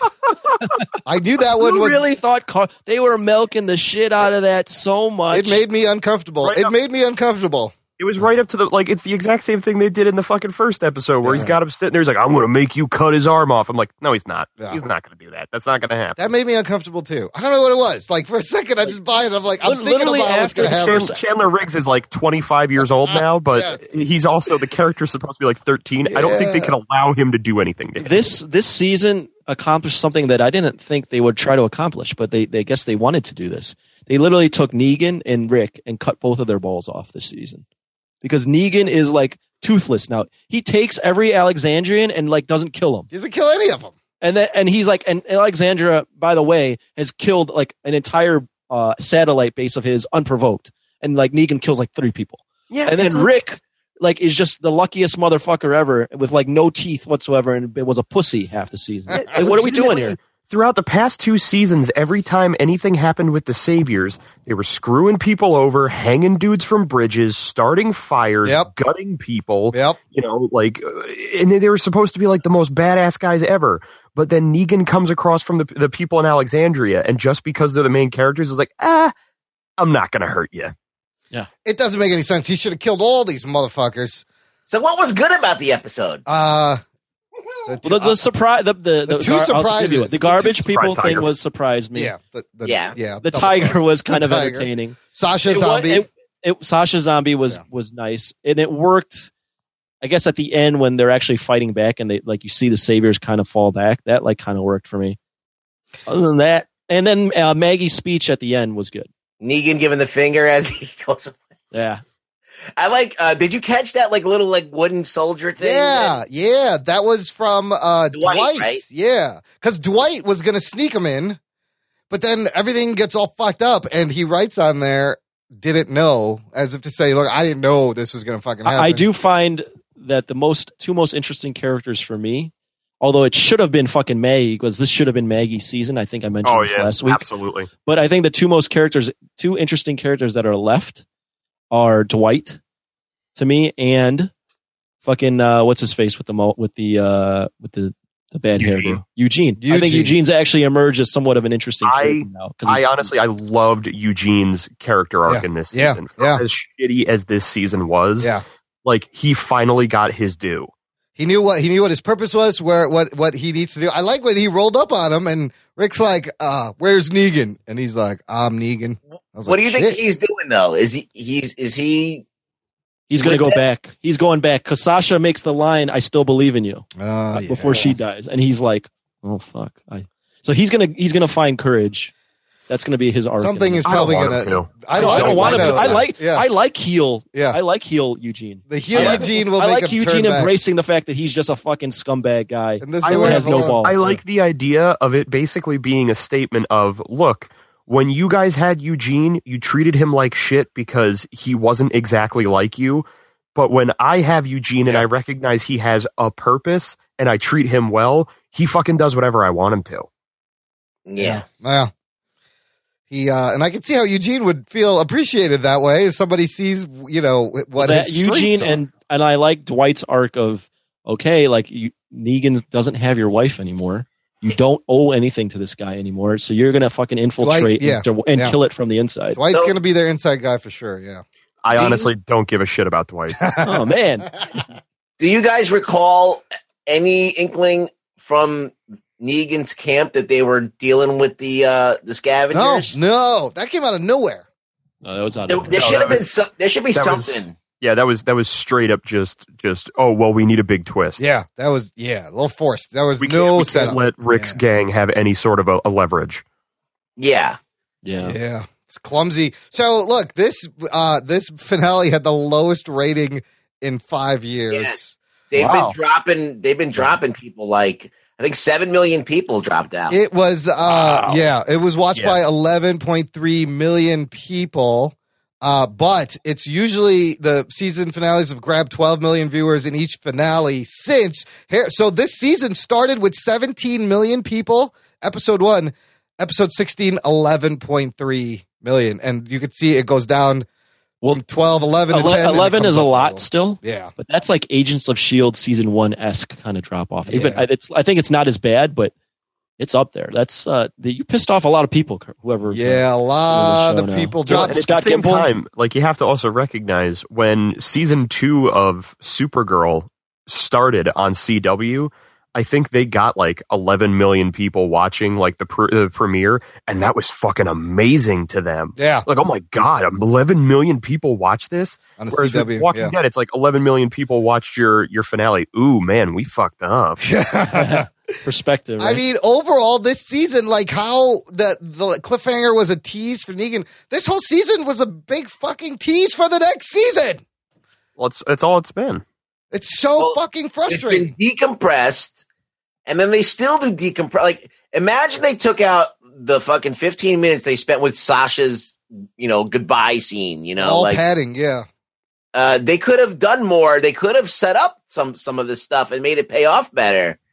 But they chose to do this. I don't know why. I don't know why they do these things. I mean, for a season finale, I found it to be not that great. It honestly felt like this season of Walking Dead had like maybe 4 or 5 episodes written. Yeah. They stretched it to 13. I also, to run with something you guys had said last week, if they had replaced the junkyard scavenger people with Oceanside, everything would have made so much more fucking sense. Yeah, why do you sideline this whole group of people? You take their guns and you just sideline them and then you got to introduce the trash people. Like what? Because especially like in the episode when Tara first meets Oceanside, they comment on the idea of, the saviors came in and they took all of the men from here and like they were terrible to us. So you all have a reason to fight. Bring Rick and his group here. Yep. You're reluctant at first, but you decide to go along with it. You go off. You then go to take on the Saviors. Double cross. It turns out Oceanside is actually working for the Saviors. It fucking matters at that point. But bring in a random group you've never heard of from anywhere before and, now they're the bad guys. What do I care? Yeah, it's shitty. Plus the scavengers, they had no beef with Negan. Like, why would they even want to be on your side? How about how flip-floppy the fucking leader of the scavengers is? Like, how many times has she caved on something? Like one time where he goes, say yes. She goes, yes. And then she requested something from Negan and she caved. She wanted 12 people, something like that. Yeah, and he goes, people are valuable. And he goes, 10. She goes, 10. Yes, he just fucking caves right away. I will say, though, pretty funny. I think my favorite moment of this finale is the leader of the scavengers just outright saying, once this is all over, I'm having sex with Rick. That was a funny line. And then it's like there's just that pause, and I forget, I think it's Funny or Die does like the most ridiculous things from the episode of Walking Dead, and they have a screenshot of Rick's reaction, like 3 different frames, and it's like, this is a man who doesn't know what he just heard. This is a man who's now thinking about it, and this is a man who's now wondering if he can turn it into a threesome. Wait, I missed that line. What was the line? She was like, after this is all over, I will bed Rick. Oh, that's right. She says it to Michonne. It's like, it's something along the lines of like, I'm going to have him. Yeah. Wow. That girl's crazy. So what do they got to do next season? Can they fix this? Is this show done? I don't know. It's so confusing because right after I watch something, I'll go on YouTube and I'll like look for instant reactions. Yeah. And like all the Walking Dead fans are creaming their jeans over this thing. Really? They're like, they loving it. And I'm like, obviously there's people that love this shit out of the show. Then they'll take anything that happens and they'll defend it to the nth degree. So, maybe our criticisms are in the minority. I don't think so. I mean, people dropping off, but losing 6 million people is definitely a thing of it. But even like, I've known some people who were like Kool-Aid drinking fans of the Walking Dead show who even said to me like, dude, I haven't even been watching the second half of this season. It's so stupid now. Yeah, it's gotten silly. And like, so, I mean, are they going to decompress the war? Is this war ever even going to get started? I knew it was going to end with them going, we're going to war. Well, it's going to get so bad, like, they're going to decompress it to the point where the show's going to be in real time, like fucking 24. It's going to be 24, Walking Dead. It's going to be like, we're going to have a season that takes place over the course of, like, 14 hours. Blink, damn it. I honestly think, and I never thought I'd get to this point, I think the show is almost dead. Yeah. And like, creatively, like, think about, like, the comics, like, in like what they did to Negan, like, in the comics, and I know this because I watched some YouTube videos, I didn't read the comics, but there was never that scene where they killed all these people in the satellite base. Negan just shows up. Negan just shows up as that's a fucking awesome. badass. That's how it should have been. But they don't do that here. They try to change it up. Yeah. And it just makes Negan look so fucking weak because he should have just slaughtered all of his Alexandria if they were this fucking badass crew. But he doesn't. He kills only 2 people. He lost like 30 people in that fucking thing. And you can kind of be like, if you think about Negan, you're like, he's actually all right, which is not what you should think of Negan.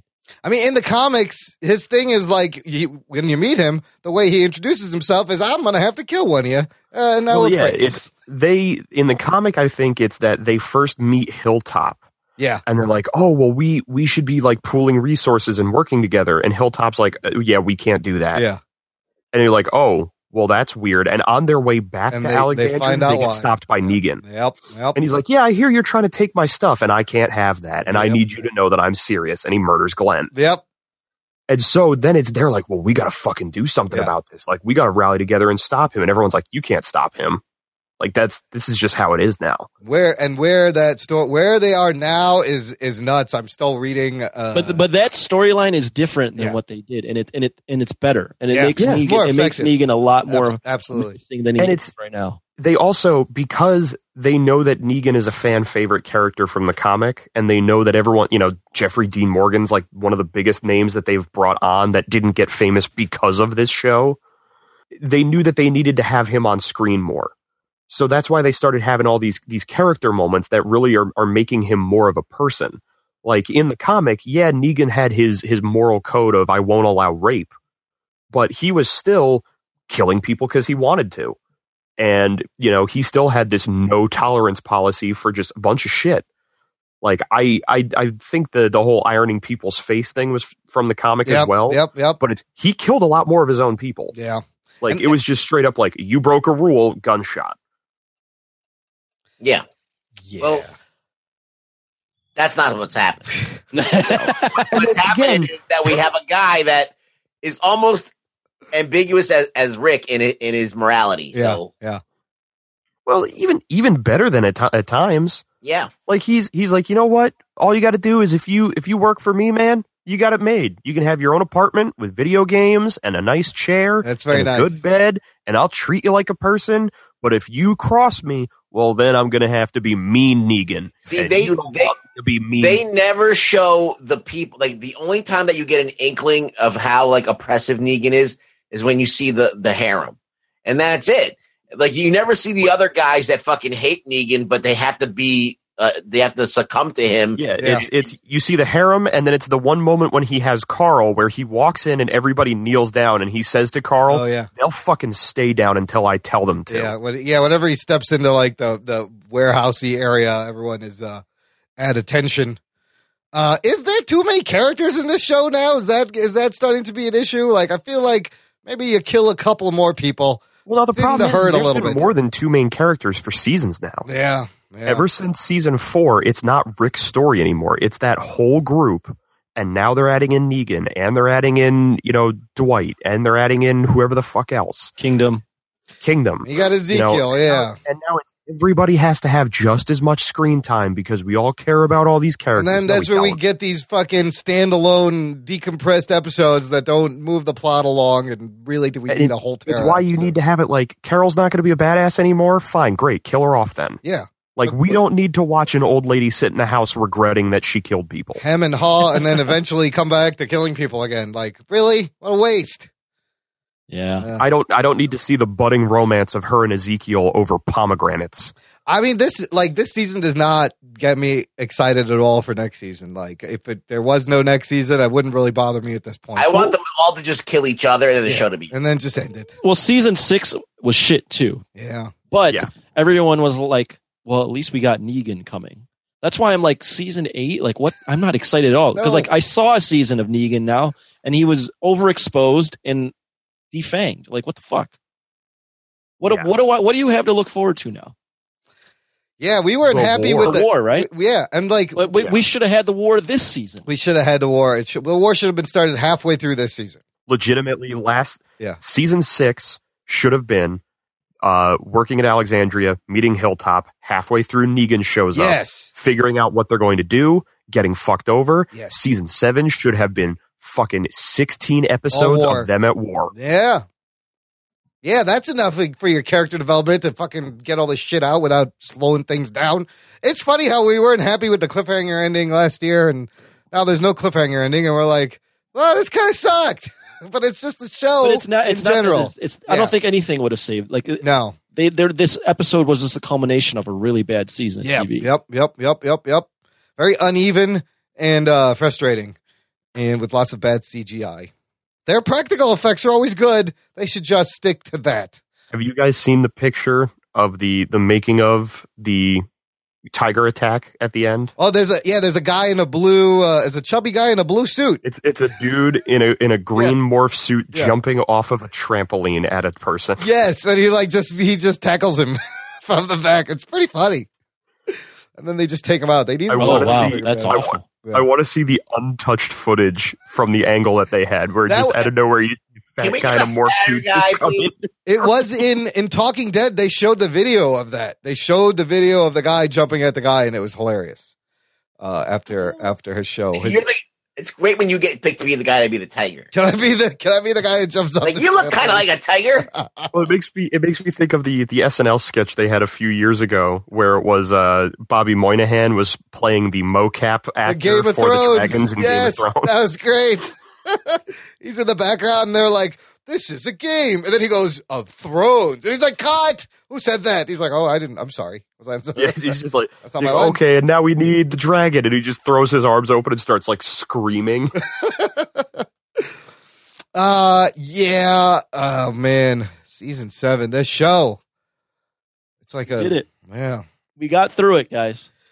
We're all here. I also think Jerry was severely underused. I need more Jerry. He's the best. At least he should get his own show. He had his axe with him in the battle scene. I was happy to see his fucking axe and then him shooting. And then what was that gun Daryl had? Daryl had some crazy like military automatic fucking weapon.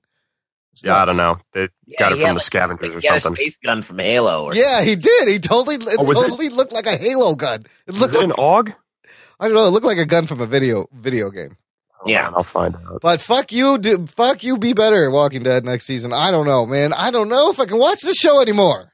Well, I mean, I'll watch it. But I'm not happy. Yeah.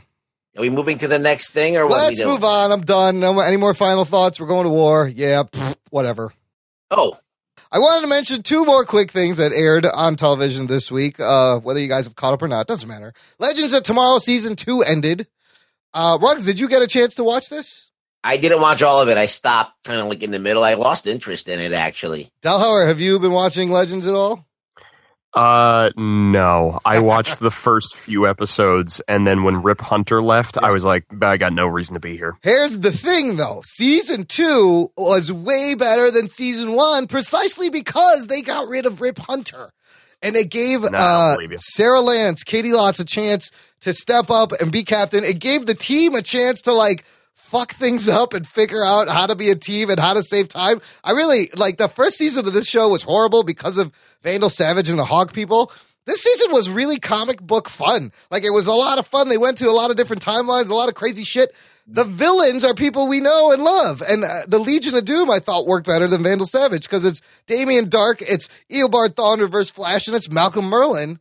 Okay, well, I'll counter that with the Spear of Destiny thing was fine, and it was nice watching them jump around to different things, this and that.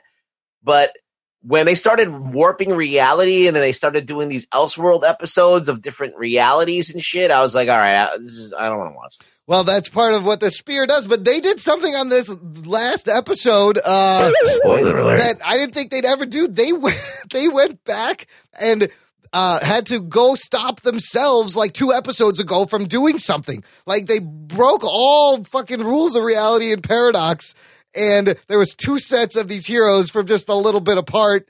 And it worked. Like it was a great ending. It was pretty fun. I enjoyed the season as a whole way better than the first season. Do you mean all those rules and paradoxes that in the last episode of the first season they proved weren't a thing? I'll tell you what I liked. I liked that Sarah Lance was the leader. That was about it. Yes. And that's I'll tell you what I liked, and then he does one thing. That's it. Well, he said, I'll tell you, I like one thing. I mean, that last show was she kind of saved the day. It was all about her coming to terms with her darkness and whatever and being a captain. And even Rip at the end is like, you know what? You got the ship. You did a lot better than I did. Taking Rip out as captain, I like that. It really helped because he was just a fucking bumbling idiot. Yeah. I didn't like Rip Hunter. Not a good time. I mean, they saved like Star Wars from being erased from time by saving George. It was just fun. That was a fun episode. Yeah, fun, geeky stuff. Yeah, I don't know. I think I like the first season better. Actually. Really? Yeah. Oh my god. Okay. I mean, I like that there's no Rip Hunter. Yeah. But I don't like this kind of like Legion of Doom, and I found them to be annoying, and the Spear of Destiny being this thing that never went away. It just was annoying. I just like how this is like not going to plan for Imran. Like I'm sure he was like season 2. Everyone's going to like talking about season 2 of Legends of Tomorrow because it's better than season 1 and it's just being shit on. It's great. I shit on everything. So you do. You can shit on this next thing. Moving on. The other thing I wanted to mention is we talked about Agents of S.H.I.E.L.D. season 4, how this may be the last season, and they did a Ghost Rider arc, then they did an LMD arc with Ada, and they just came back this week with their Agents of S.H.I.E.L.D. in the framework, Agents of Hydra. First episode was pretty fucking crazy because everything is turned upside down in this framework. Ruggs, did you watch this episode? I did. Del Howard, did you get a chance to watch any of this?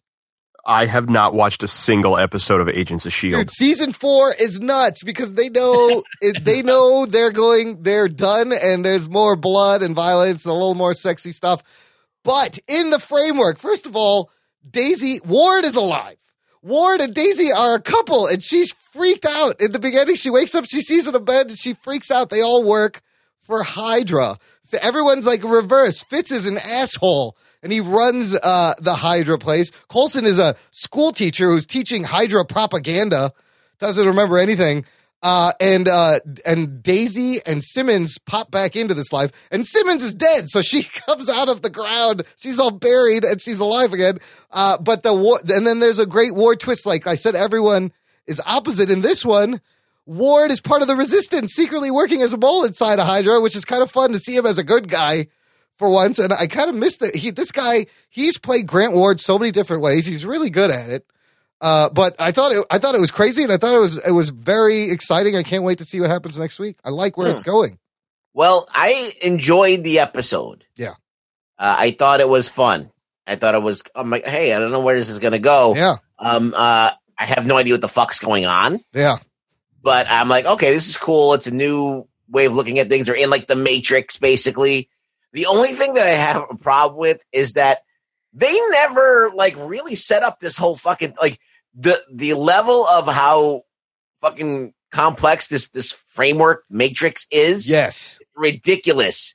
And they've never like you've never see the Matrix, you never see like the hardware that they're using, you never see the guy working on it. It just comes out of thin air and like, oh god, all of a sudden there's this framework.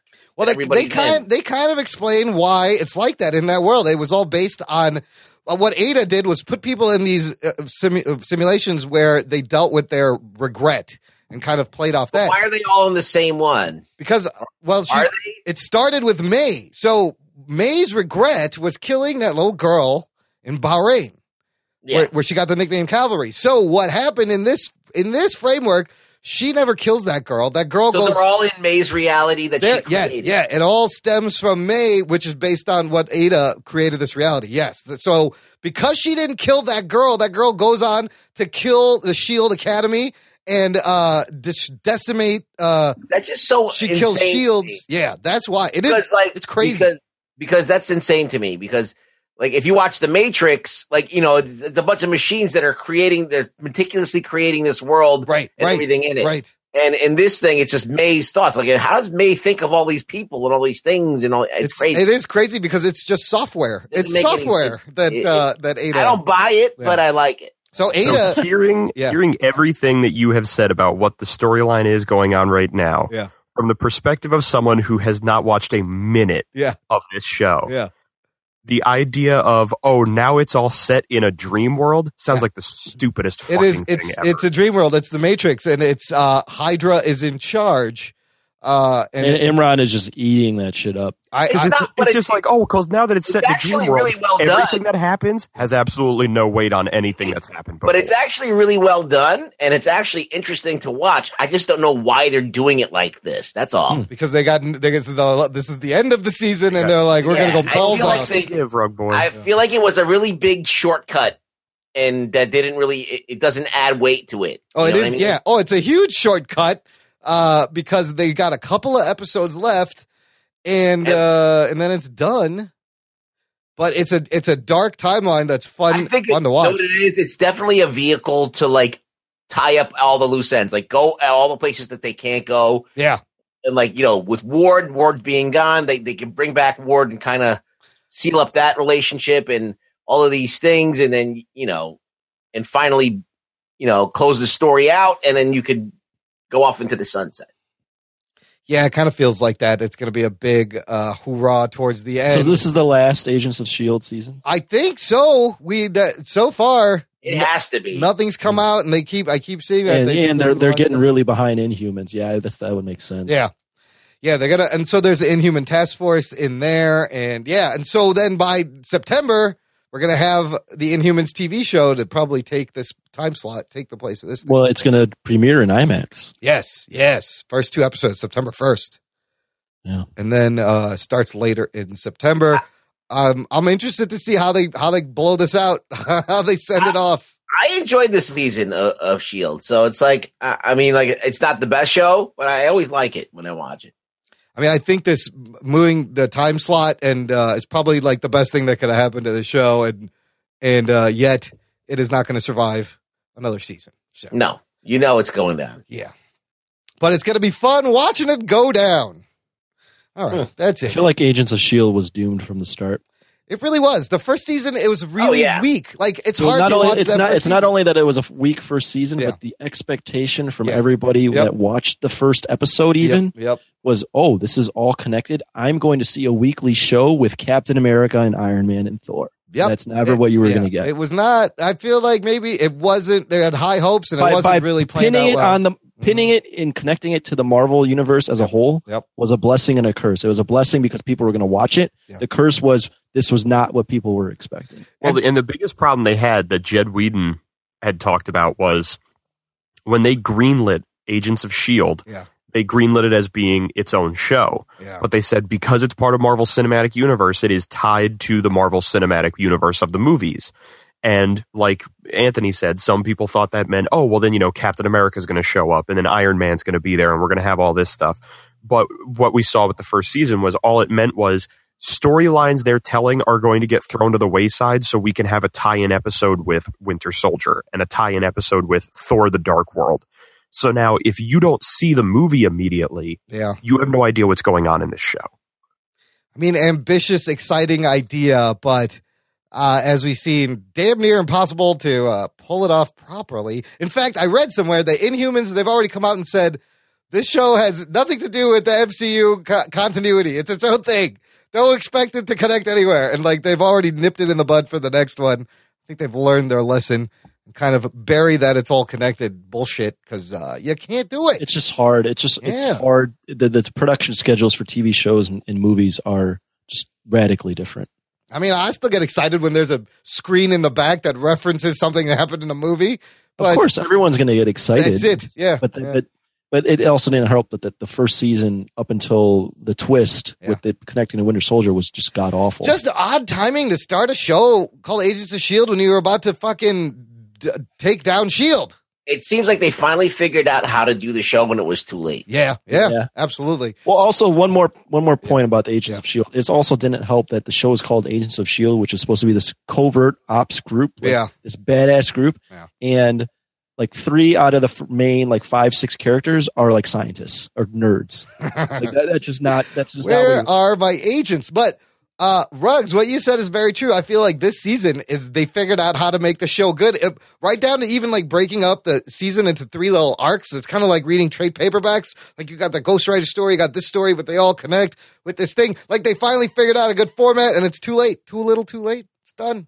Yeah. Well, at least they have the archetype now. They can go back to it. Yeah, hopefully they learned, and the Inhumans will be spectacular. All right, that's it for TV talk, guys. Delhauer, as a listener may or may not know, you are the MC of our What the Fuck Happened series, where we take awesomely shitty superhero movies and kind of break them down and analyze them and try to find out what the fuck happened in terms of production and casting and behind the scenes and whatnot. We've had great success. People love these. I think we've decided on our next one. Why don't you announce it to the listener? I will, in fact, do that. I actually have a few things that I need to do announcements. You do. This is your this is now my corner. The first thing I'll do is I'll announce that so that way people can then just tune out for the rest of it. Our next one, we promised ourselves we weren't going to do this at all. but we have officially come to the third installment of our Ryan Reynolds trilogy. Yes. Though it is not officially a Ryan Reynolds movie, but it is the one that people have hated the most. We will be tying into the death of Wolverine in Logan, spoiler alert, by going back to the beginning of Wolverine in X-Men Origins Wolverine. Yes, I think it's completely appropriate. And yes, we did a Ryan Reynolds trilogy. I didn't think it was possible. I didn't think it was possible, listener, but he's been in a lot of shitty superhero movies, so I don't know why I'm surprised. The other things that I have on the plate, I only remember one other. I feel like there were... there were a couple. So number one was saying happy second birthday to the podcast. Oh, thank you. I didn't write anything in. I didn't do anything beforehand because I'm a terrible friend and a terrible guest.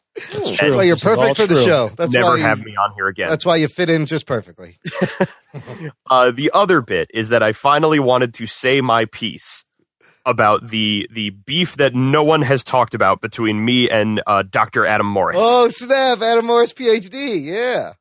The truth of it is there is no beef at all.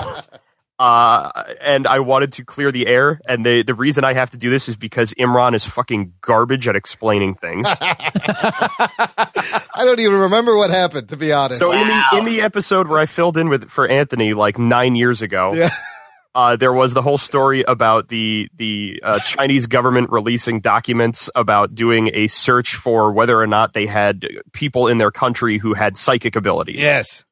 And I had made a comment about how, well, you really kind of can't trust that because things like that can easily be faked. Oh, shit. Yeah. This turned into Matt Delhauer thinks that science is fake. Headline, Matt Delhauer, climate denier, calls scientists bullshit. So, I love that. That's amazing. So the whole point of it was that I legitimately, like the day before, had been listening to another podcast where they were talking about psychology experiments that turned out to actually not be as reliable because some of the people had tainted the findings, like the Stanford prison experiment. They said years later you really kind of couldn't fully accept the results because they told the people about what they were looking for the results. Okay. And so when this then came around, we then had Adam Morris who, finally responded back and saying like, you can't really say that scientists kind of fake their findings because they want funding or anything like that. It boils down to, I didn't explain what I wanted to say properly. Imran was really, really bad at then paraphrasing that. Matt Delhauer hates science. But what I found funny was as I was listening to the episode that Adam Morris was on, which was an amazing episode, by the way. Yeah, science. I want him on here more often. I even great. have a science question for him. Oh, you can spit it out now. He'll send us some audio. I've got one more thing, and then I'll do that.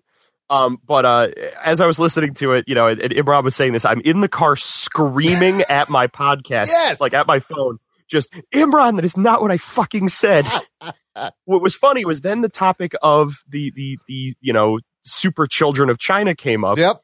And even Adam Morris goes, yeah, well, but with psychology experiments, they have all these different things that make it so that they possibly couldn't have gotten the proper response. I was like, fucking thank you. That's what you were talking about.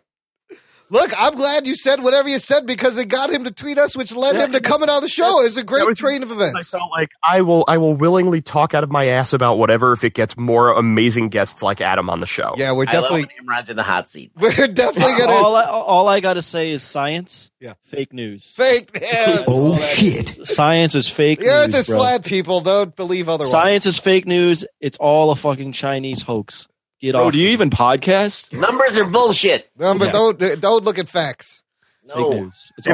If the Greeks were so great for inventing math, why are they all dead? Where are they now? Where are they now?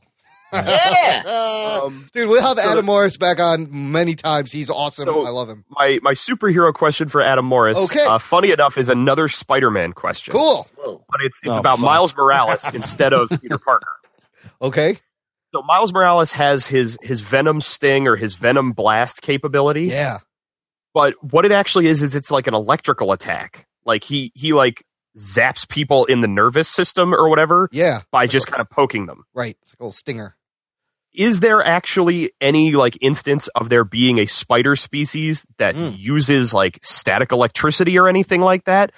How the hell did this power come from being bitten by a spider? It's a good question. Like, is there spiders that paralyze other insects with some kind of like he calls it a venom sting because there are spiders that have like venom bites and stuff like that. But this is legitimately, he shocks them. But he can also, he has a couple of different powers in Spider-Man. That's one of them. And then he can also camouflage and kind of become invisible.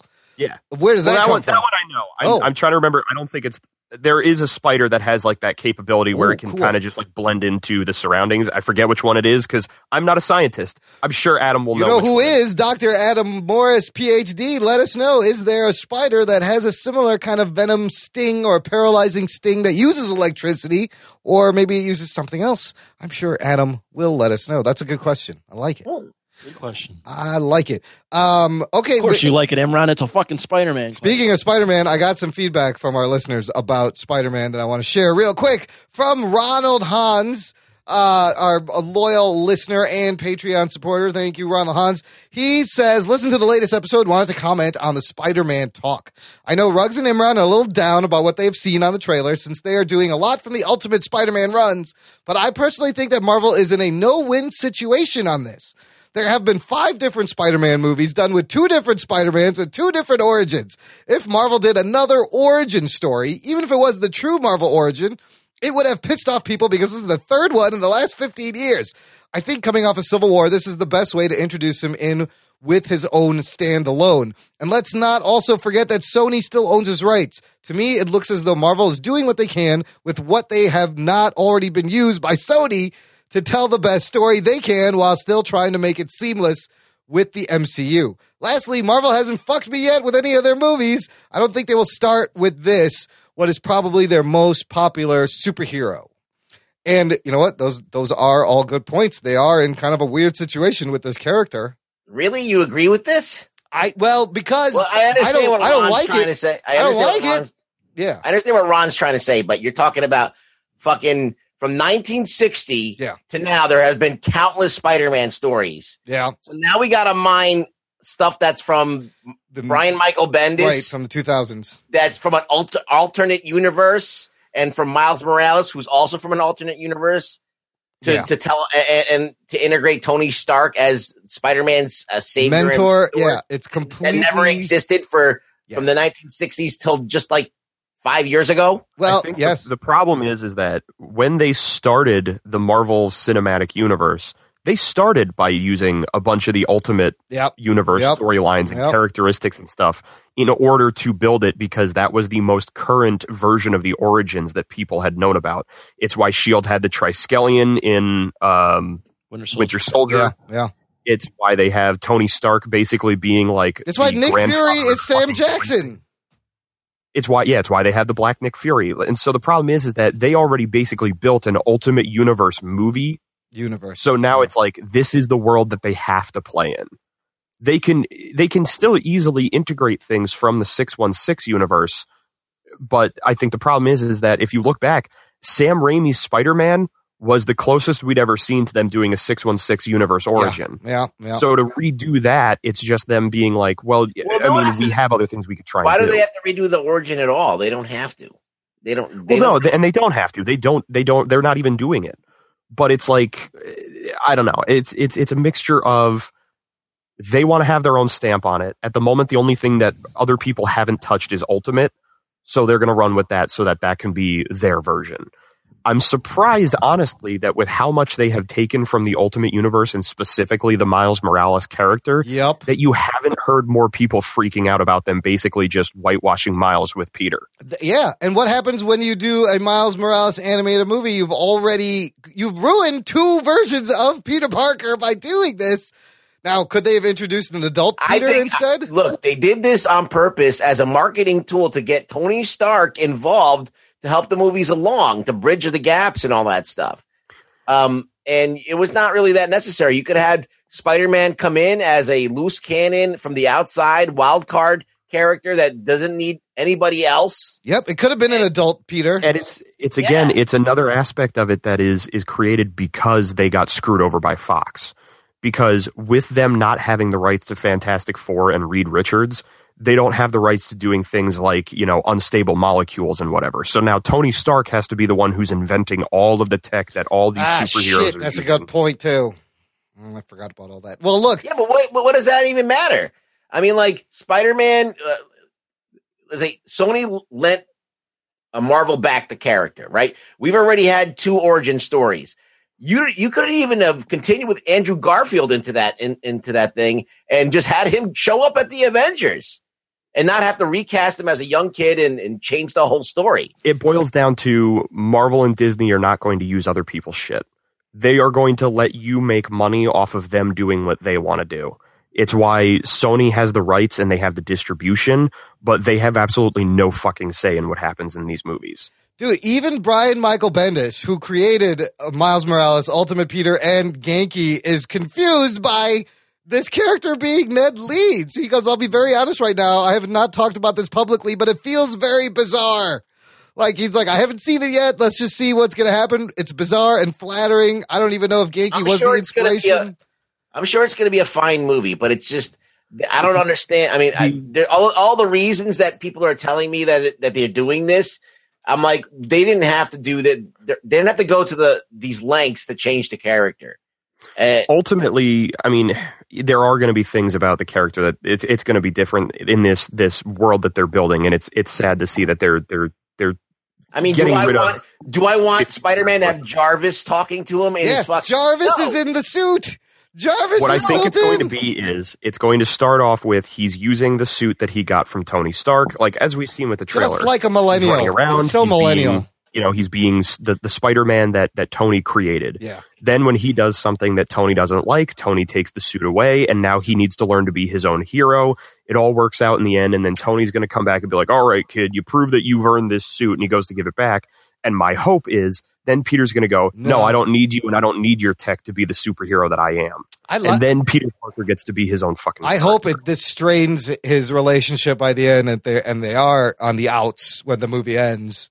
But look, here's the thing that bugs me also as an old-timer Spider-Man fan. They've said that Spider-Man is going to be in high school for a long time. They want to do the Harry Potter thing where every movie is 1 year in high school. So now this will cement in the mainstream this high school Peter. And unless we get another reboot, like we're never going to get our adult Peter who works for the Daily Bugle. You know why they're doing that? It's never going to happen, yeah. Besides the fact that the comics are doing that kind of thing too. With Miles, though, which is weird. Yeah. But this is Peter. Yeah. The reason they're doing that is because all their male characters are like 30 to 40 years old. That's true. So they're all at the same age bracket. So they want to cast someone that looks completely different. And knowing that they have very limited time with a lot of the names that they have in their movies now, they're going to be banking on holding on to Tom Holland as long as possible. Oh, absolutely. Didn't they say there's only like another couple movies that they can do? Yeah, 5 more, I think, with him. Yeah, it's a 6-movie contract, and then they've also said that you're not going to see any of the villains that have already been used. Which didn't that thing with Amy Pascal come out where they said that it came out, but there's a lot of like feedback online that she just doesn't know what the fuck she was just talking. And she just doesn't. She should just shut her fucking mouth. A lot of people think that it was like a gotcha question that she just kind of talked out of her ass about. Yeah. I honestly think because at the same time, when you listen to it, all it is it's her patting her own back and being like, "Man, we're such great people for allowing you to see this movie." Yeah. But ultimately, I think what it is with the buzz going around and knowing how much money it's going to be. Sony's whole threat of, well, after the sequel, God knows if this will ever happen again. It is Sony basically saying, we're going to renegotiate with Marvel because we're going to want more money. Yeah, it sounds like, what they're going to do. Yeah, it's a lot of posturing. I don't even think, honestly, that Amy Pascal knew what the fuck she was going to say. I don't think she was. I think she just made that shit up on the spot, and she's like, fine. She just started rambling. Let's ask a more important course. Like, how do they course correct? Spider-Man? Well, we haven't seen the fucking movie yet, so I don't know. Ultimately, depending, how do you steer this Peter Parker into the right direction? Then, if you're saying at the end of this movie, it's possible that he turns away from Tony Stark, that would be a step in the right direction. Yeah. Yes, and at that point, what it is that they have to establish because. I never got it from the other movies. They have to establish that he is fucking genius level smart. Yeah. Like, he built his own web shooters. that is not something that just some random asshole from Queens is going to do. At least he did still invent the fluid. It was like the only thing he invented. I also think that Peter Parker shouldn't. I mean, he'll be involved in the Avengers because he has to be, because he's a huge name and it's the Avengers movie. But as popular as Peter Parker is in the Marvel universe, the 616 universe, he's not that big of a deal. He's a neighborhood guy. Yeah, he's a city level street hero. That's where they should keep him. If they start integrating him into the space stuff, I think that's going to be a little too far out of his character. Yeah, he had always been uncomfortable being a part of the Avengers because he's like, I'm not, Earth's mightiest defender. Right. He's like, I don't belong here. I just defend New York because I like this place. I mean, there's some fun stories where he's like kind of leading an Avengers team. He even gets to say Avengers Assemble. But he always that can be fun, but that's not his core character. Yeah. But if they're gonna stretch out this high school shit for like years, like I don't know about that. I don't know what you can do with that to keep it fresh.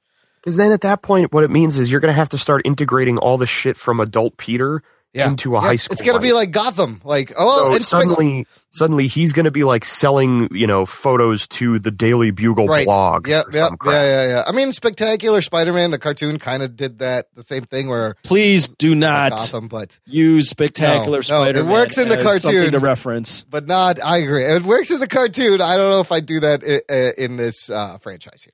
I like just to see Spider-Man in New York as, eventually graduating from high school. Yeah. And dealing with the whole thing about Spider-Man that's great is that he had real problems and he had real shit going on all the time. And Spider-Man was just, something that he had to do when he could squeeze the time in, like, you know what I mean? And it got in the way of his life. It was also like when he wanted to joyride or get out, vent some steam, or just get out and think. Look, I think Sam Raimi did some of this with the Tobey movies where he had the shitty apartment. Oh yeah, the lady's yelling at him for rent, and he's that worked like that. Yes, absolutely. I think those first two movies are really, really solid on Spider-Man. The only thing is that they had a missed opportunity with a great actor, William Dafoe, and they covered him in that stupid Power Rangers shit. Yeah, and they cheesed out a little bit on some of the fight scenes. Spider-Man 2, still one of the best superhero movies overall. Yeah. I have to say, though, I also think it's funny that Spider-Man was the movie that initially set into place the overused comic book movie concept of killing off your villain at the end of the film. Oh, no, it was Batman. Batman did the original Batman. Never mind. I was going to say, because it's funny to then think back and realize X-Men was like the only one that didn't do that. Yeah. They never killed off the villain. They should have done that in Batman. Okay, more Spider-Man comments. Remember we talked about those posters last week and how I was like, why the fuck is his hand curled over? He should just be touching it with his fingertips. You know who else agrees with me? You're about to feel so validated. You know who else agrees with me? You motherfuckers. Is our podcast science adventure Adam Morris. He says, tweets, you were right on the last podcast. It is odd that the fingers are curled over the sign. He should be using the surface area van der Waals forces to stick. Just like he explained on that episode about how spiders stick. So he gets me. Adam Morris. You know what it makes me wonder? Yeah. It makes me wonder if it's going to be another fucking thing from Ultimate. Because I'm fairly certain in the Ultimate comics, Miles puts his entire hand and foot down in order to stick to things. Oh, really? Instead of his toes and fingers. Oh. That's stupid. No, don't do that. And then last thing I want to share. I made that up. I don't know. The listener is it was my birthday this week, so thank you everybody for saying happy 81st birthday. I'll make this shit look good. You know what? It was your birthday? No, you don't. It was it was on Wednesday. I turned 41, but I tell Never people looked worse. 41. I tell people I'm 57, and then they're like, "Oh, you look pretty good." Oh, you look pretty good for 57. Yeah, so that's the loophole I'm using. But Jimmy Graben, our buddy Jimmy Graben, formerly of the Newsroom, posted this on our Facebook group, and it said "Happy Birthday," and it's pretty neat. What it is, it's like a quote of the day calendar, and it's actually for April 5, Wednesday. The quote for that day is, "With great power comes great responsibility." Oh shit! However, this, I asked him, it's from his wife's work. She's a history teacher. This is a quote of the day history calendar. The quote is attributed to, it's a 1793 French National Convention. Oh, shit. You thief, Stanley. That's actually, and so it got me thinking about the origin of this phrase, and that was, some people say Voltaire used it first, Winston Churchill used it, but the earliest written is this 1793 French National Convention document that they used this power. And in fact, a lot of people think Uncle Ben said this line in Spider-Man. Uncle Ben never said this line. The line was in a caption at the very end of the origin story of Spider-Man. So that was a thing that just became I guess it was added in as the mythology went on. But I thought it was interesting. I forgot that Ben doesn't actually tell him this, and it's all bullshit. It's the narrator. Right, I'm starting a revolution. Hashtag boycott Stan Lee. No one ever. Yeah, Stan Lee's a thief, and no one ever actually told Peter that great power comes great responsibility to his face. In the Amazing Spider-Man 2, there's a deleted scene where his father shows up at his grave, and Pete's at his father's grave, and his father comes out of hiding and tells him that quote. Isn't it like very JFK where he's like sitting on a bench and his father just shows up in like a trench coat? Yeah, something like that. Peter, where'd you come from? He's like, I made you. Your dead dad. He's like, I made you Spider-Man. So great quote that Stan Lee found, and it perfectly relates to Peter Parker. So whatever. I thought that was always interesting. Find a way to relate everything to Spider-Man. Of course, it all comes back to Spider-Man. That's right. Well, look, that's the show, everybody. Thanks for hanging out. Yeah. I want you guys to check out 2 new shows, Sketching Comedy and Trivia Geeks. I'm on both of those shows. I'll put links in the show notes over at the Blazing Caribou Studios. You can hear more of my dumb voice. Matt Delhauer, where can people find you online? Well, at the moment, they can find me on this podcast whenever I blackmail you into letting me on. Whenever you force yourself on, yes. They can find me on the Ginger Geek blogs whenever I blackmail myself into writing something for it, which is gingergeekblogs.wordpress.com. They can find me on Twitter at Matt Delhauer. And actually, coming in the next couple of months, there are going to be a couple new releases from Cape Swish Productions, nice. Which is the company I am a part of that does the comic book audio dramas. We'll be dropping Avengers Disassembled at the end of April, in which you'll get to hear my dulcet tones as Captain America. Awesome. And then June 1st, we will finally be releasing Batman The Long Halloween, in which I got to do my best Mark Hamill and play the Joker. Dude, That's awesome. You just got to play Captain America and the Joker, 2 great, drastically different roles. And for the listener, check out Cape Swoosh if you like Audible, if you like produced audio dramas. These guys do a great job with the acting, with the sound effects, and they recreate the comic book very well. I love the stuff you guys do over there. Yeah, it's on YouTube. Just search Cape Swish Productions. We should be the first one that shows up, and if we are not, we are going to sue. We're going to talk to Google. I'll put a link in the show notes, of course. Keep it handy. Ruggs, where can the people find you?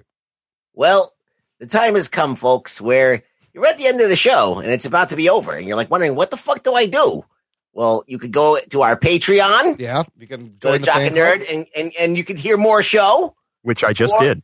Or you can go to Twitter and find me at Really Rug Boy, and then we can continue this conversation, and I'll ignore you when you do. You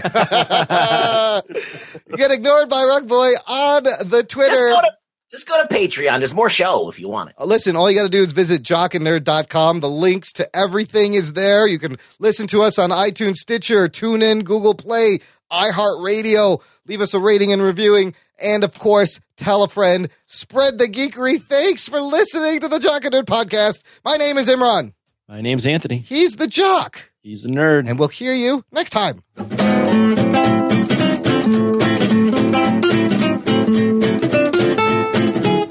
Gentlemen, this is Democracy Manifest.